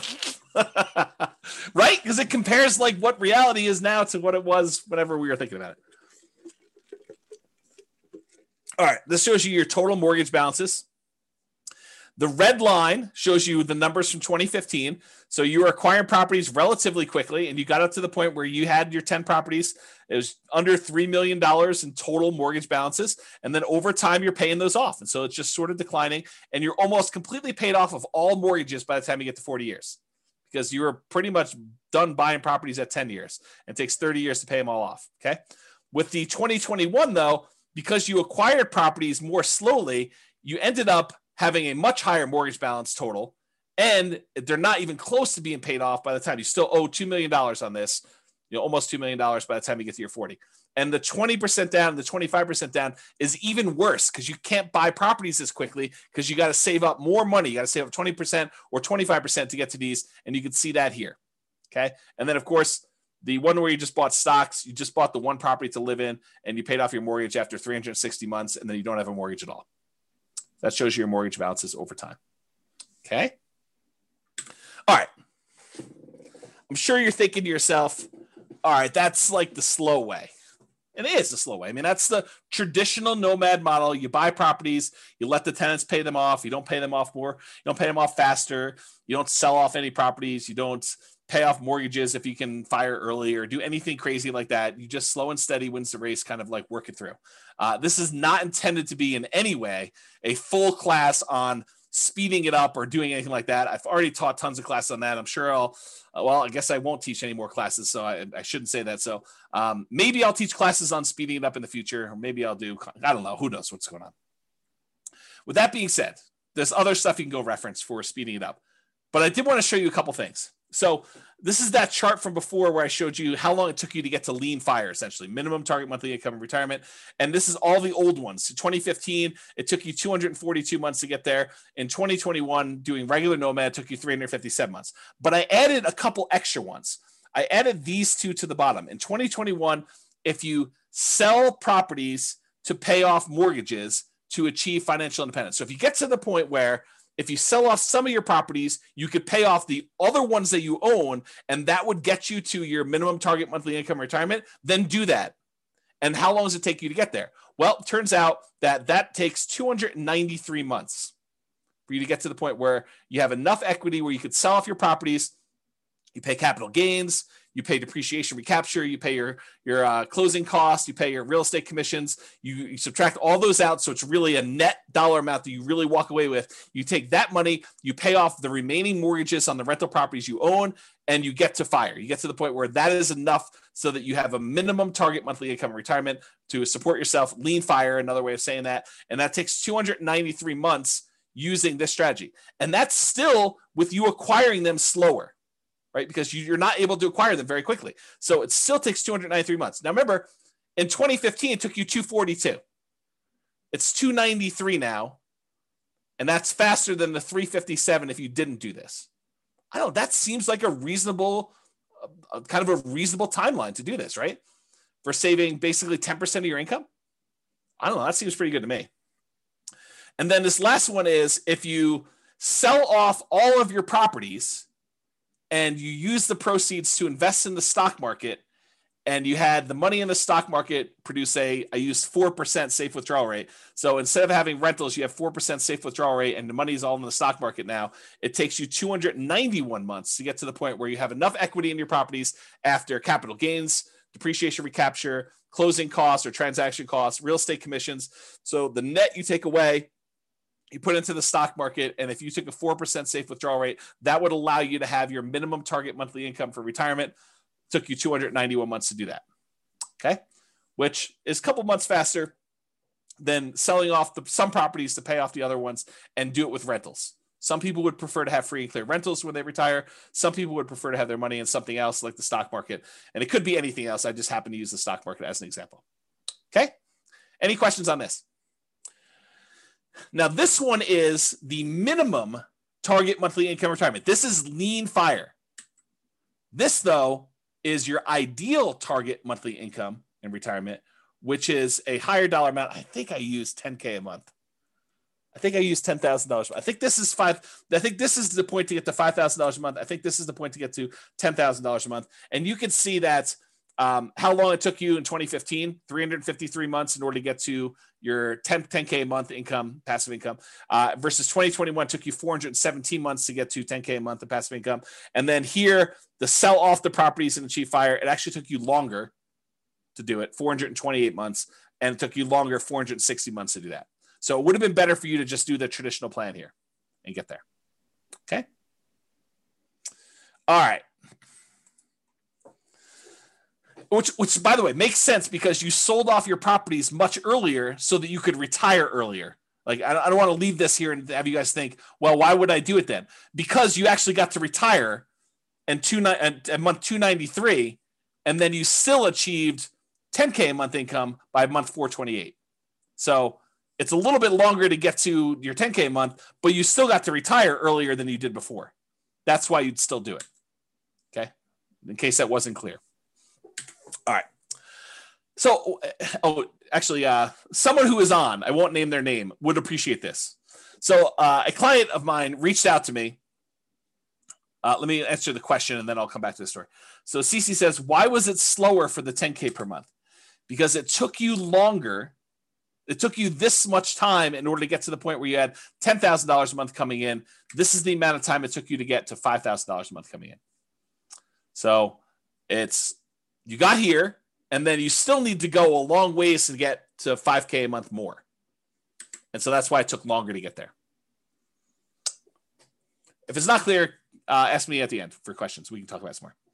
All right. So I had a client reach out to me, and they had said, hey, I always was interested in these, condos in Heather Ridge. It's a certain neighborhood in Fort Collins, kind of a lower price condo, a very inexpensive condo in Northern Colorado.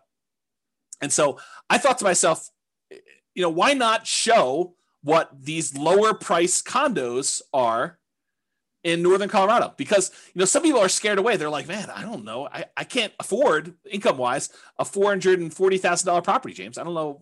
Maybe I'm crazy, but I can't do it. No worries. So here's lower price Nomad, right? So there were 9 condos listed or sold in Fort Collins, in Heather Ridge, in 2021, in the last 6 months of this year, in what probably is the hottest, craziest market I think I've ever seen. There were 6 properties that were for sale. The 1-bedroom version sold between $163,000 and $180,000. A lot more reasonable, even more reasonable than the 2015 Nomad book. The 2 bedrooms sold between $210,000 and $225,000. Still less expensive than this. And so here are the return on investment quadrants. I think this is the 1-bedroom one. This is the 2-bedroom one. I just did Brian's spreadsheet to kind of show that. And so you could see this is the appreciation. This is the appreciation. This is the cash flow numbers. It's still negative cash flow. This doesn't solve your negative cash flow issue because the rents we're getting on these is commensurate with a 1-bedroom or a 2-bedroom. Okay. So the cash flow is still negative, but it's a lot less for you to get in. It's 5% of these prices instead of 5% of 440 to do it. Okay. So I guess what I'll talk about this is, the overall return, I'll do that and I'll talk about what I want to talk about. So the overall return was 45.3, still pretty good. And this return was 50.7. Not bad at all. And so what I was going to say is this, right? And this sort of relates to what's coming about the learned helplessness, but I'll say it here and then maybe I'll give you a break and I'll come back a little firmer, a little harsher, a little bit more direct later on when I talk about learned helplessness and some of these things. So here's what I'll say. Start where you are. If you're in the income or down payment savings or whatever it is, where Heather Ridge is what makes sense for you based on where our market is, then start here. Don't decide not to do anything or get frozen because you can't do these $440,000 new construction properties. Do what you can. Now you may say to me, but James, I don't want a 1-bedroom property. I don't want a 2-bedroom property. I really want a 6-bedroom property with a swimming pool and horses and 3 acres on Mountain Avenue in Fort Collins. And it has to be all brick and have like character and be on the National Historic kind of like property thing, and I want to pay less than $100,000 for that. Yeah. See, start where you are. You can want all these other things, but if that's not what you can afford, then that's not what you can afford. So do what you can. And if it means making a decision to live in a property that's, $180,000 or $225,000 or whatever it is, in order to start down the road of achieving your goals, then you do that. So that's what I would say. Kevin says he sold off houses to reach a minimum retirement income. Then you're limping into the ideal income limit. That's correct. Yep. That's another way of saying it, Kevin. Yep. You're right. Okay. So why Nomad? And I should be clear. I did include examples of 20% down and 25% down. I didn't do like all the creative financing stuff or all these different alternative investing strategies, but a lot of what I said tonight could be just as easily applied to any other real estate investing strategy. The fact that property values went up and interest rates went down and rents didn't go up quite as much. A lot of what I've been saying applies to all these other strategies, 20% down, 25% down, 30% down, buying properties all cash. Like the same stuff applies. Okay. But why Nomad in particular? Well, one of the reasons we tend to look at Nomad is it's a lower amount of down payment needed to get started than many other real estate investing strategies. So with a lot of other strategies, you need 20% down or 25% down. If you only need to save up 5% in order to start acquiring properties, that happens a lot faster. Okay. You can do it with nothing down. So if you don't have any down payment, but you've got good income, you can go to Severance, you can go to Windsor, you can go to Wellington, and there are nothing down loan programs, USDA, VA, if you happen to be a veteran. You could do some of these like local banks have nothing down loan programs. There's definitely restrictions. You got to be able to qualify for the loan. has to be within a certain range of price. You got to have a certain amount of income. So and a lot of times, depending on the loan program, it has to be in a certain area. But you can do it with nothing down. Someone else mentioned 3% down earlier. You can do it 3% down. But I think a lot of folks are going to be doing the 5% down. That's what we typically model. And so it's a lot easier to save up 5% than 20%. So that's one of the reasons why we do it, because you can acquire properties faster, and then the market is working in your favor. If you weren't in the market in that little honeypot neighborhood I had at the beginning, and you didn't see $100K in equity increase on the properties you bought the year before to this year, then it's problematic. That's why it's better to have the 5% be in the market and kind of acquire that. So as opposed to saving 15 or 20 or 25% down for most other traditional real estate strategies, Nomad is better because you can require less down, which means you can acquire properties faster. The other nice thing I think about Nomad is you do it once, you buy a single property, you catch your breath, you evaluate, you take a year off, you decide what you want to do, you study, and you can make a decision. Should I do this again? Or I was crazy. I don't know what I was thinking. James must have kind of talked me into some crazy voodoo magic, and he doesn't have to do it, which I'll say this too. I'm in a really interesting position because I have almost zero incentive at this point to not tell you the truth, right? Like you could argue since 2003, what is that, 18 years, that I was induced, that I was incentivized to sort of like encourage you to buy houses. Because these classes are largely free. I may charge for them in the future. So if you're listening to this, you paid money for it. Thank you very much. But at the time we're teaching them, they're free right now, right?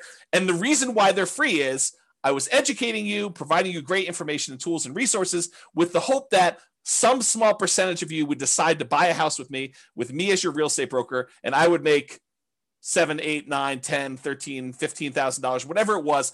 3% of whatever the price of the house is pretty typical in our marketplace. So go ahead and multiply that out. $400,000 property, I was being paid $12,000 to help you buy a house.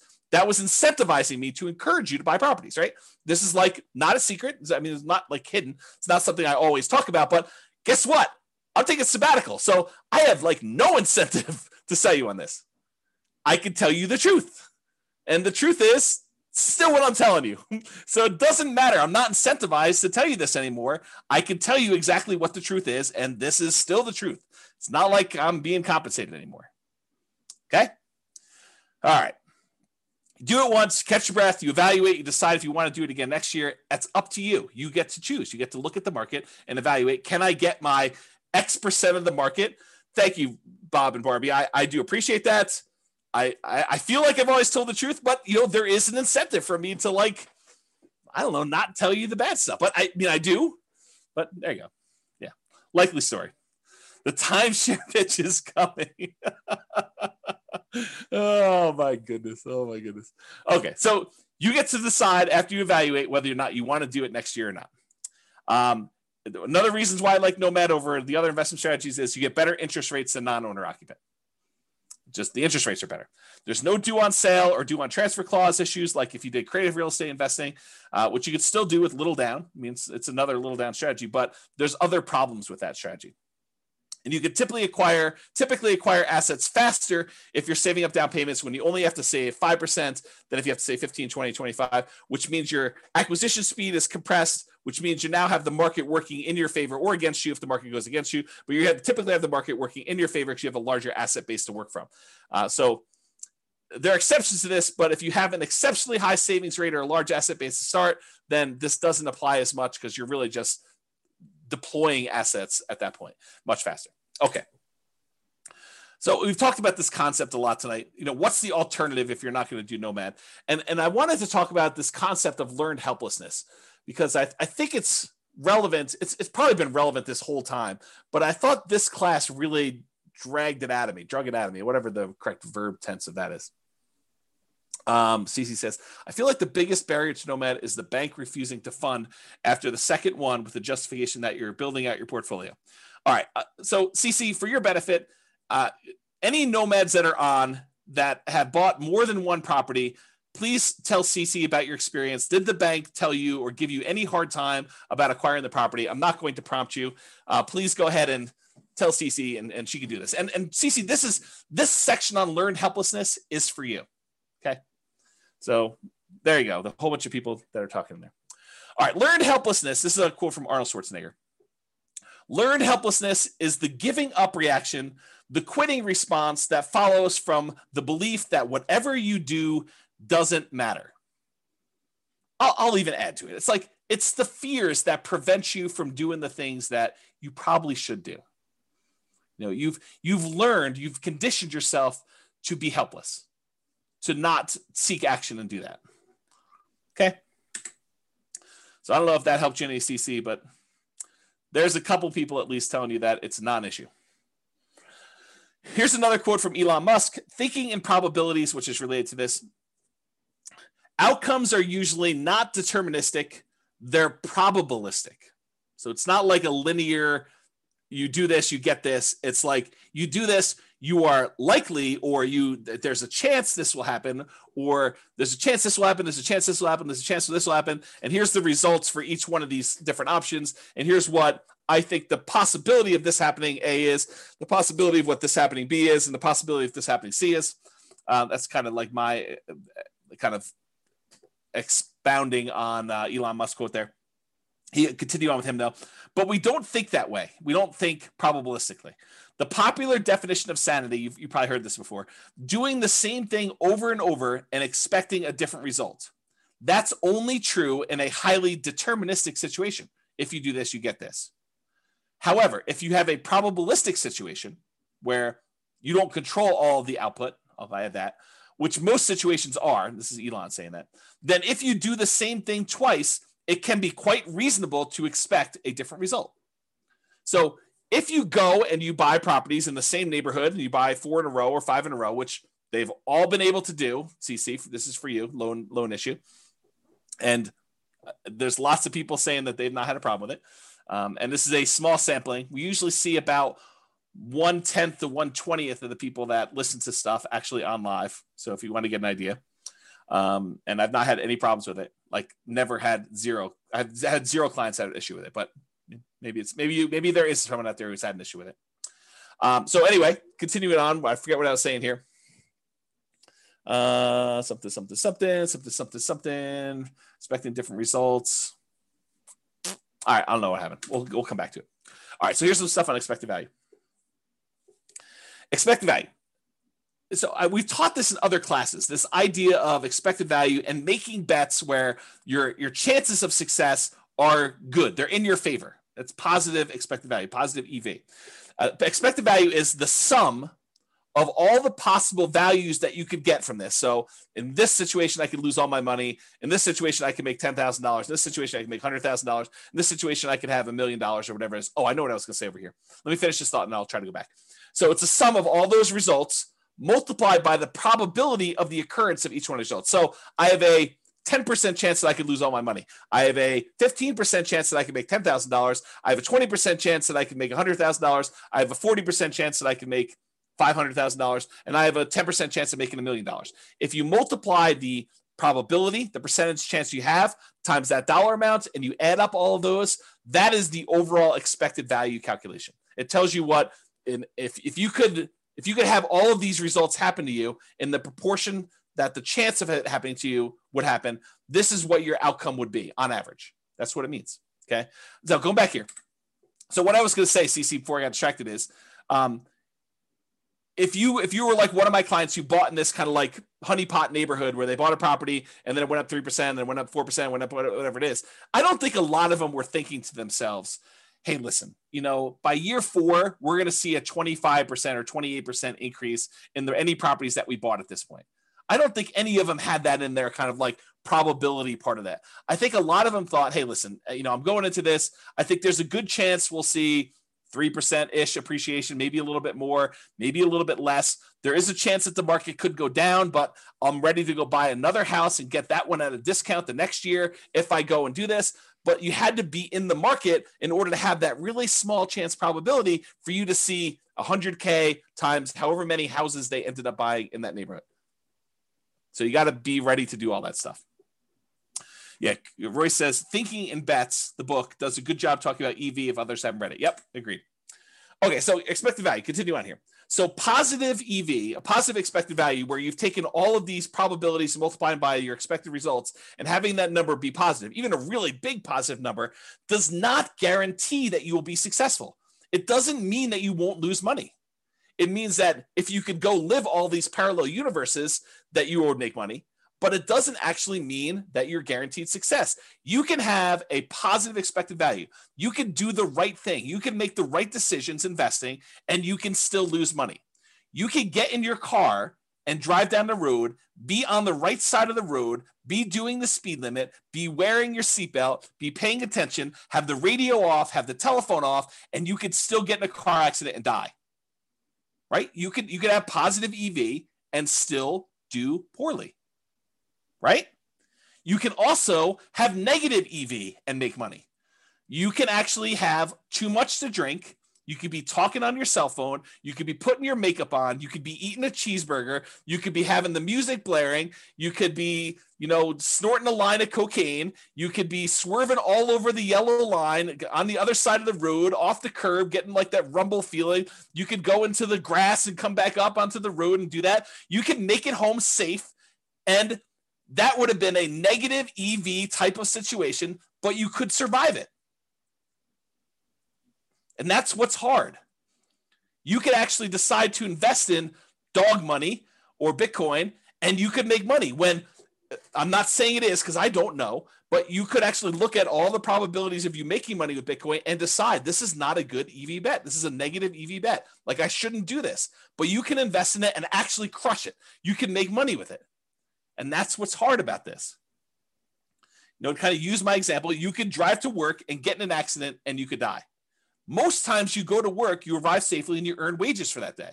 It has a positive EV because your probability of being able to get to work safely and earn money at that job is really high.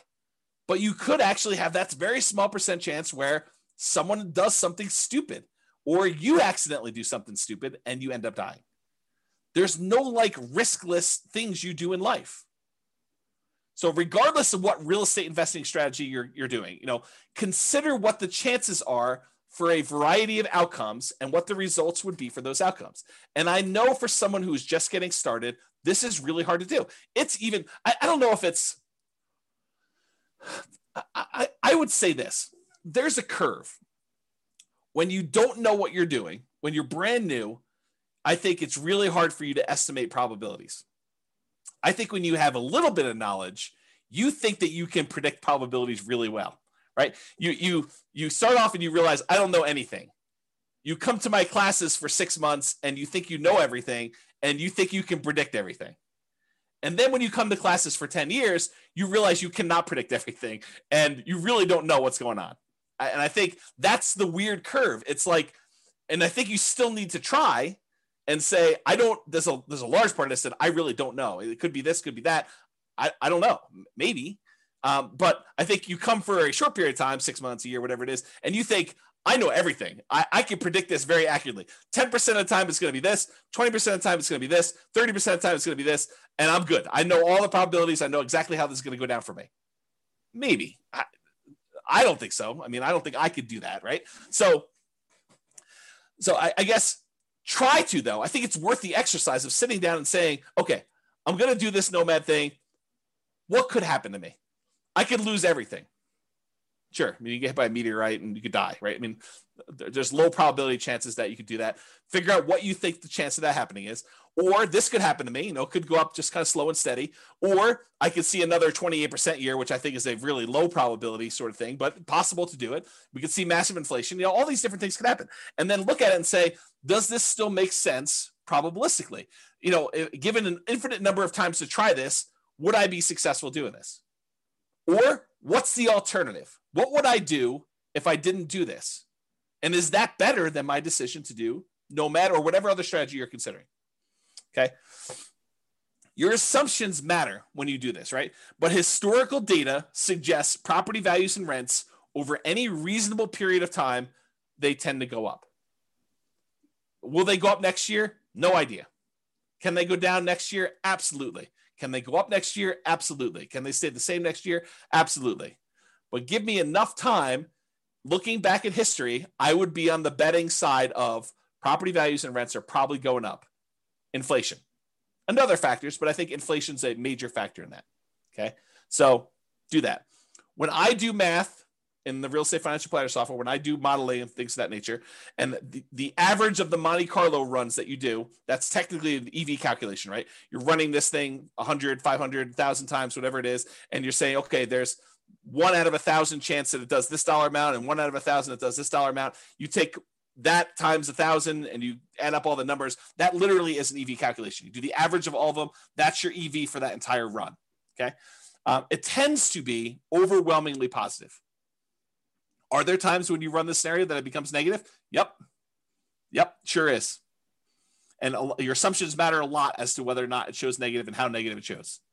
Okay. So what is your alternative for achieving whatever goal that you're trying to achieve with this Nomad or real estate investing strategy that you're considering? You know, if you're saying, hey, listen, I want to retire early, or I want to hit financial independence, maybe it's not even retire, maybe it's retire on time, or not too late because you're starting pretty late. You know, I just don't want to go to 75. I want to try to do this before 75, and I'm starting at 45 or 50, and I got to get caught up. So how can I do this in 25 years? Which it's not fast anymore. It's like on time because I started late, right? So what is your goal that you're trying to achieve? And what are the options you could do? Okay, I could do Bitcoin. I could bet it all on Bitcoin possibility. I could go to the casino and bet it all on Black 12. And if I hit Black 12, I get 36 times my money or 35 times my money. If I don't hit it, I lose everything. I could do this Nomad thing. I could buy 20% down rentals. I could buy 25% down rentals. I could go learn to trade options, or, whatever it is that you're considering. Lay them out in front of you. Say, okay, what's my odds of doing this here? What's my chance? What's my return? What's the probability I'll do well here? Probabilistically, Elon Musk-ish, sort of think about what are my chances of being successful? Not that I'm automatically going to be, but doing that. Okay. And then figure out, if you don't do Nomad or whatever else, what are you going to do? What are you going to do? What's different? So how do you feel? I think this is my last slide. This is the learned helplessness part of this. If you think to yourself, hey, listen, nothing I do matters, so why bother? What does that say? So there's a psychological concept. I've been hinting at this, and I sent it in the email, and if you guys click through, you probably saw this, but there's this concept of learned helplessness. And I'm going to butcher the explanation for it because I'm not a psychologist. I'm not teaching this. So realize that what I tell you may be slightly wrong, but the idea is sound. Okay. So they do these science experiments. They put a puppy and a dog in a kind of like crate with a metal thing bind on the bottom where they could apply electric shocks. I know it's mean. Don't get mad at me. They did it. It wasn't me doing it. So they had these dogs in these little things, and they had a little electric thing on the bottom. They could shock them. And they would there's a whole bunch of different groups, but basically they showed that the dog would get shocked and there's really nothing the dog could do. It couldn't get out. It couldn't jump up anywhere. And so these dogs eventually came to realize that it was futile for them to do anything. So they basically started lying down, and every time the shock came on for like a second or something like that, they just whimpered. It was very sad. They didn't want to do anything, but they learned that there was nothing they could do. And it's to the point where even if the bottom thing was shocked and one side of it was on a shocking thing and the other side was not a shocking thing, like they divided it with a little thing and they could jump over if they wanted to. They decided, the dogs learned that even if they jumped over, it didn't matter, right? Like they would still get shocked if they jumped over. But then eventually they turned off one side and the dog was on one side and they shocked them. And if the dog didn't think that it was even worth them trying to jump over, even though if they had jumped over, this other side wasn't being shocked anymore, they still wouldn't do it. They gave up. They learned to be helpless. They learned that there's nothing I can do. It doesn't matter what I do, so I'm not going to try anything at all. And I've since read that you have to actually learn helpfulness. The default state is helplessness. You actually have to learn that you can do something to lift yourself up out of the stuff that's going on for you. So to be even more complicated, learned helplessness is not technically true. That's the default state for most animals and for humans, because that we're similar stuff, right? So it's really, you have to learn that you have agency over your choices, and choices you make and things you do matter. Okay. So that's it. Let's see here. People are recommending books, And says, every home, every deal, every tenant, every year teaches me something new about nomading rentals. Absolutely. And I learn a ton from clients. They tell me about something. I'm like, I've never seen that before. That's new.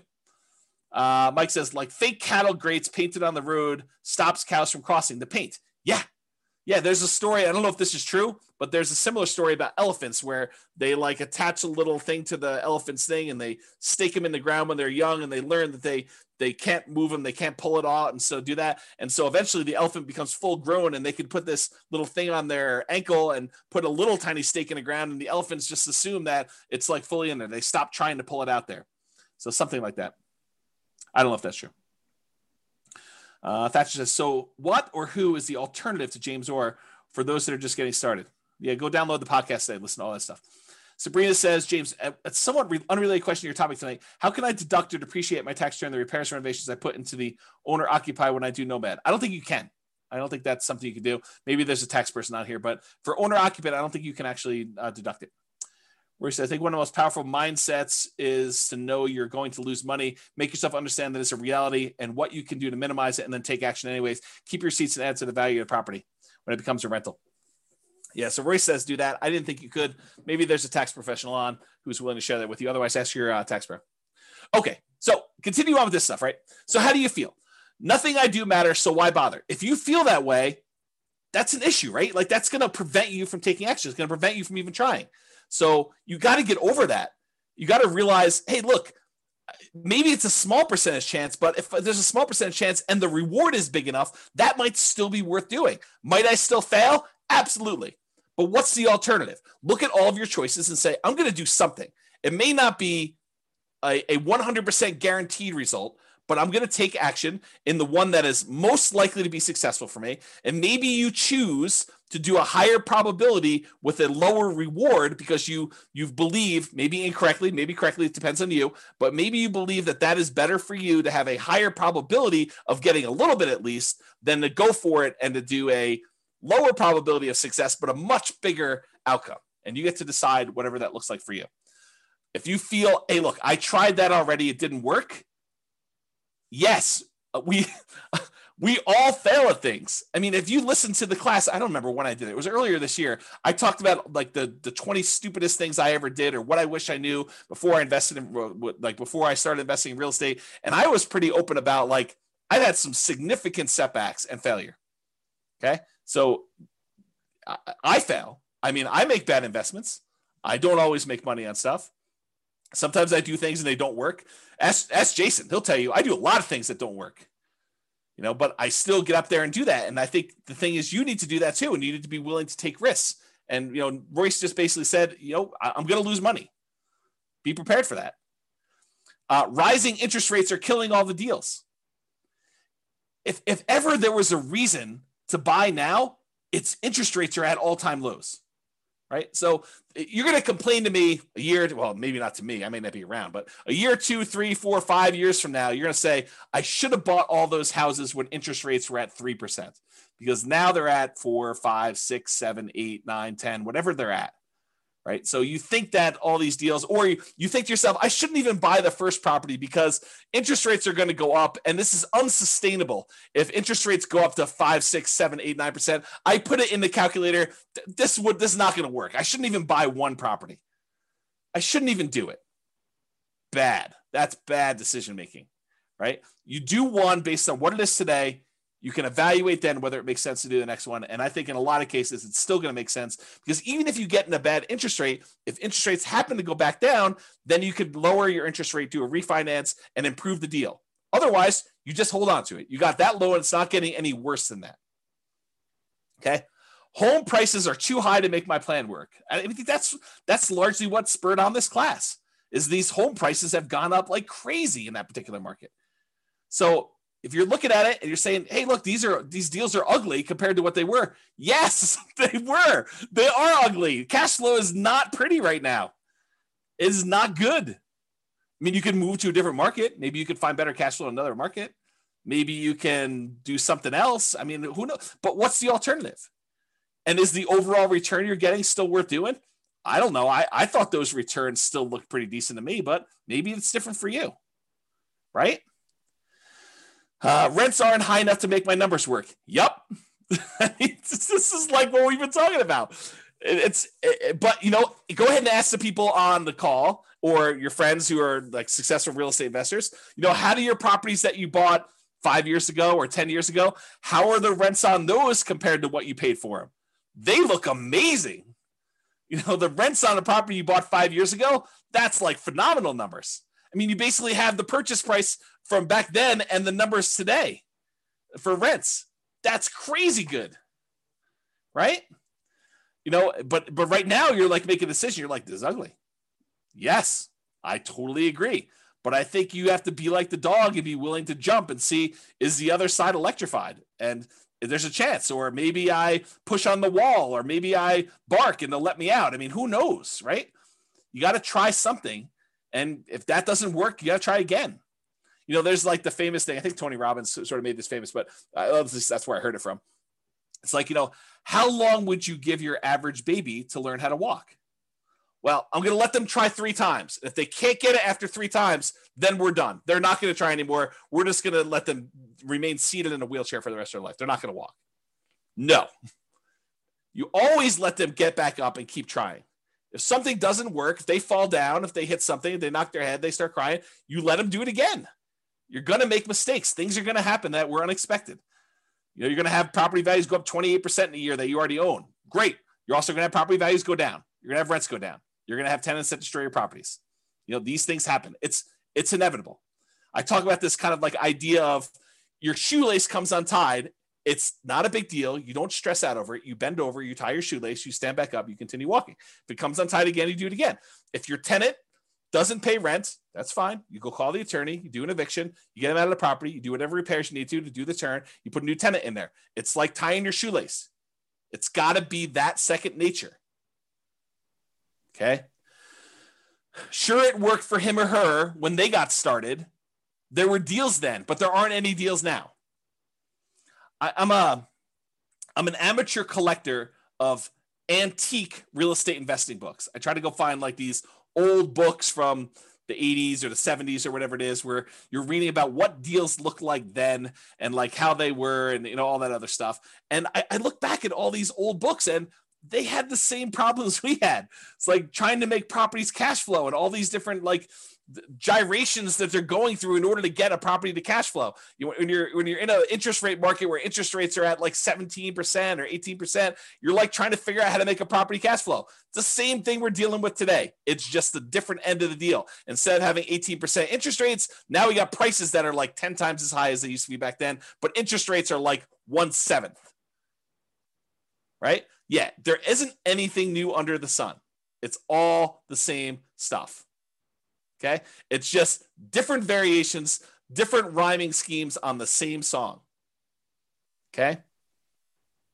So you can't like look back and compare yourself to, oh, I wish I was James's client when they bought into this neighborhood and they did it. They didn't know they were getting that deal when they signed up for this. They thought maybe I'll do 3% a year. Maybe the property values would go down. I mean, back then the market looked frothy 5 years ago. Like we thought we might be at a peak. We thought, hey, look, I don't know if this is sustainable. Market's been going up for a while. This was not like the beginning of an uptrend. This was like in the middle of a hot market. And they started buying. They're like, well, I don't know. Maybe it'll continue to go up. Maybe it'll go down a little bit. We really don't know. They had risk. I mean, if anyone's willing to share, because I know there are some clients that were in those neighborhoods at that time, or even other neighborhoods, like, were you a little bit fearful then? Like, did you have, I don't know what was going on in the market. Maybe the market will go down. Was it risky for you? I think it was. Like, did you have these same fears where, yeah, I mean, I wish I had started 5 years ago when these numbers were better. I think even then, 5 years ago from today, people were thinking that. That's what my experience has been. The market is moving too fast for me to make this work. Yeah, I totally. This happens all the time. Market's moving fast all the time, Yeah. See, yeah, even Eddie's like, I had to bid over asking on both properties, so was scared to hell. Totally, right? It was like fearful. Like we didn't know what was going on there. Jason's, I thought it was insane what I paid for a Michigan in severance in 2019. But now, yeah, Jason's like, it looks really cheap. It's like, I should have bought 10 of those things. We don't know. And at the time, everyone was in fear. Yeah. Yeah. Other people are like, amen, Jason. Always risk. Not worth doing if it's a slam dunk. Yeah. prices or rents are going to fall. I mean, how many people think that the market's it's too bubbly? I mean, I'm going to step on my own toes for the class coming up, but are we in a market bubble? Is the market going to crash? I don't know. No one knows. So could prices come down? Could rents come down? Sure. But if you're buying today and then prices go down, you get to buy at a discount the next one. If rents go down, great. You get to buy at a discount the next one.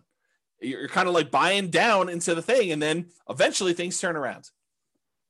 Yep. I can't save down payments fast enough. Yeah, I hear you. It's always hard to save down payments. I definitely struggle with that. I struggle with that today. Right? I mean, I don't have infinite money. And I like having really big reserves. So I still have problems with that. And so do a lot of other people.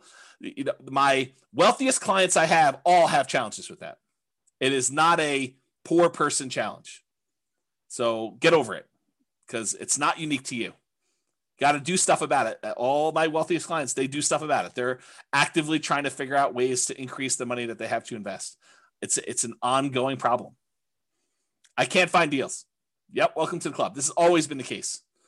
You know, the only exception I will have is like 2008, 2009, there was a surplus of deals. But no one had confidence. Very few people had confidence to invest during what seemed like the end of the world. The worst real estate market of our lifetime. You know, a massive global real estate depression. There were a lot of deals back then. You know, it was like, what's the best deal? You know, you were like, it was sifting and sorting instead of trying to find what's the least bad deal or what's the least negative cash flow deal, at least in our market right now. I mean, maybe you're in a different market, but what's the least negative cash flow deal I could do right now? Before then it was like, well, there's 14 ones to choose from. Which one should I pick? Yeah. Okay. All right. So that's all I got. I think you got to take action. You got to do something.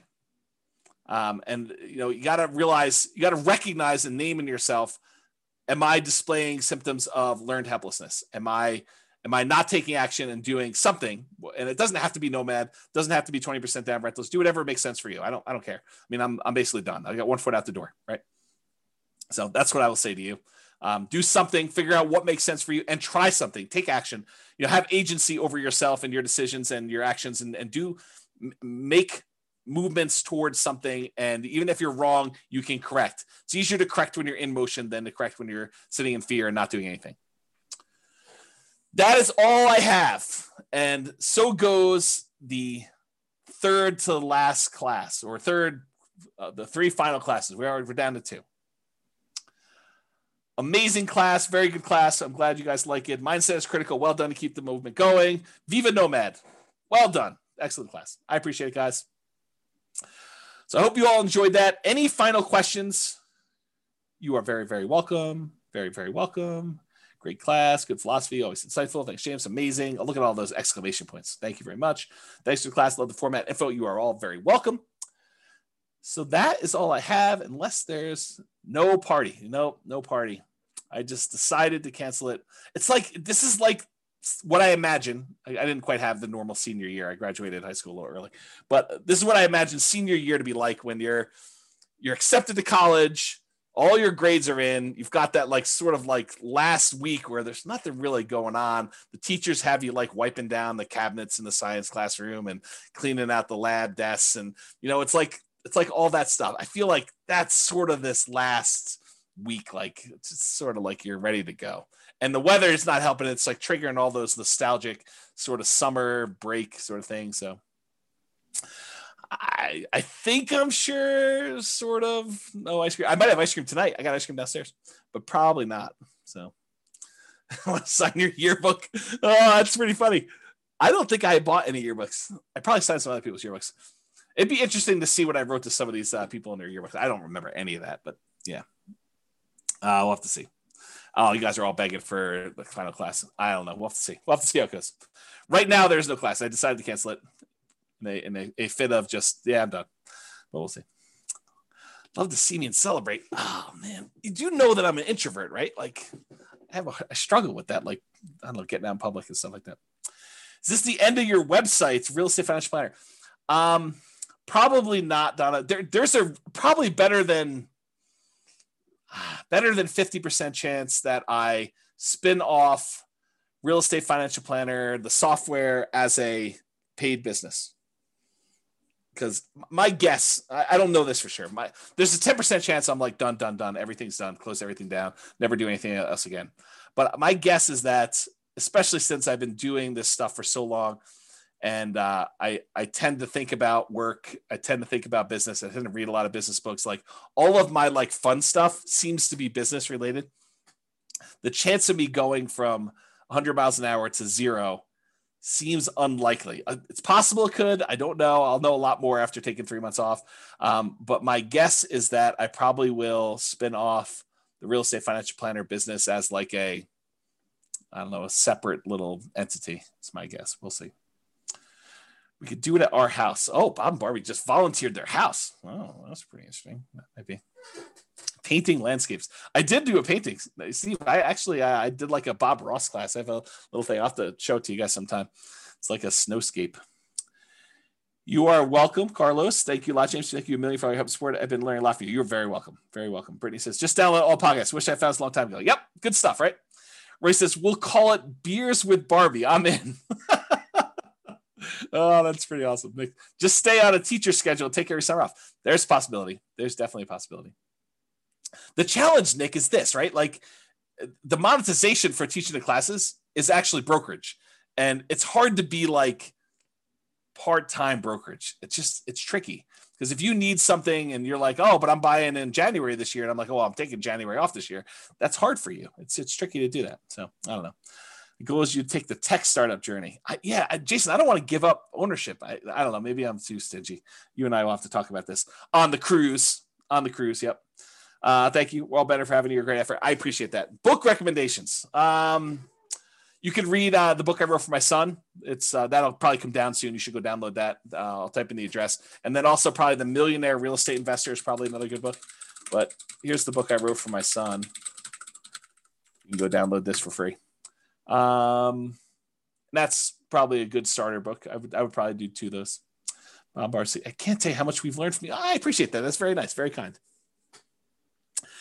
All right. Well, because I'm getting mushy with all the love fest, I think I might go. 3K Nomad book is worth reading. Yeah, the 3K Nomad book is probably worth reading if you're planning on doing lease options or you want to get a better nuanced understanding of Nomad stuff. That's probably worth doing too. I don't know if that's available on the podcast or on the website. There is a 2-hour version of it taught. There's several of it, but there's one on the podcast. You just go listen to that. I'd go download the podcast episodes like right away. I don't know if it's on Amazon, Jason. I really don't. But you all should go download the podcast episodes because they are probably coming down. So please do go download those, enjoy those while you can. There's like 100 of the 300 classes or whatever it is that are there. And I might do burrito pricing on classes and release those over time. So there's a possibility that you'll see you could buy a copy of an old class for like $12 or something like that. Basically the cost of buying a burrito. All right. If that's all we got, thank you all for coming. We're going to end on time. I do appreciate it. Looking forward to the last 2 classes, and then we will be done. So 2 more preps, and then take some time off. So thank you all. I will talk to you all soon. Have a great night. Oh, someone's on my back porch. I got to go. All right, cool. I will talk to you all soon. Have a great night. Bye for now. With home prices up, mortgage interest rates up, and rents up, but not quite enough to counteract the higher prices and interest rates. Cash flow on rental properties in Santa Rosa is harder than ever. Book a call with the Real Estate Financial Planner to apply our proprietary 88 strategies to improve cash flow on your rentals. See the show notes for a link to schedule your call and improve your cash flow today. If you're a real estate agent, lender, or professional in Santa Rosa that wants to help our real estate investor listeners, consider reaching out to learn about collaboration opportunities with this podcast. We'd love to add more value to our listeners by having you assist our investors buy, sell, and finance their real estate investments. See the show notes to schedule a call to discuss collaboration opportunities.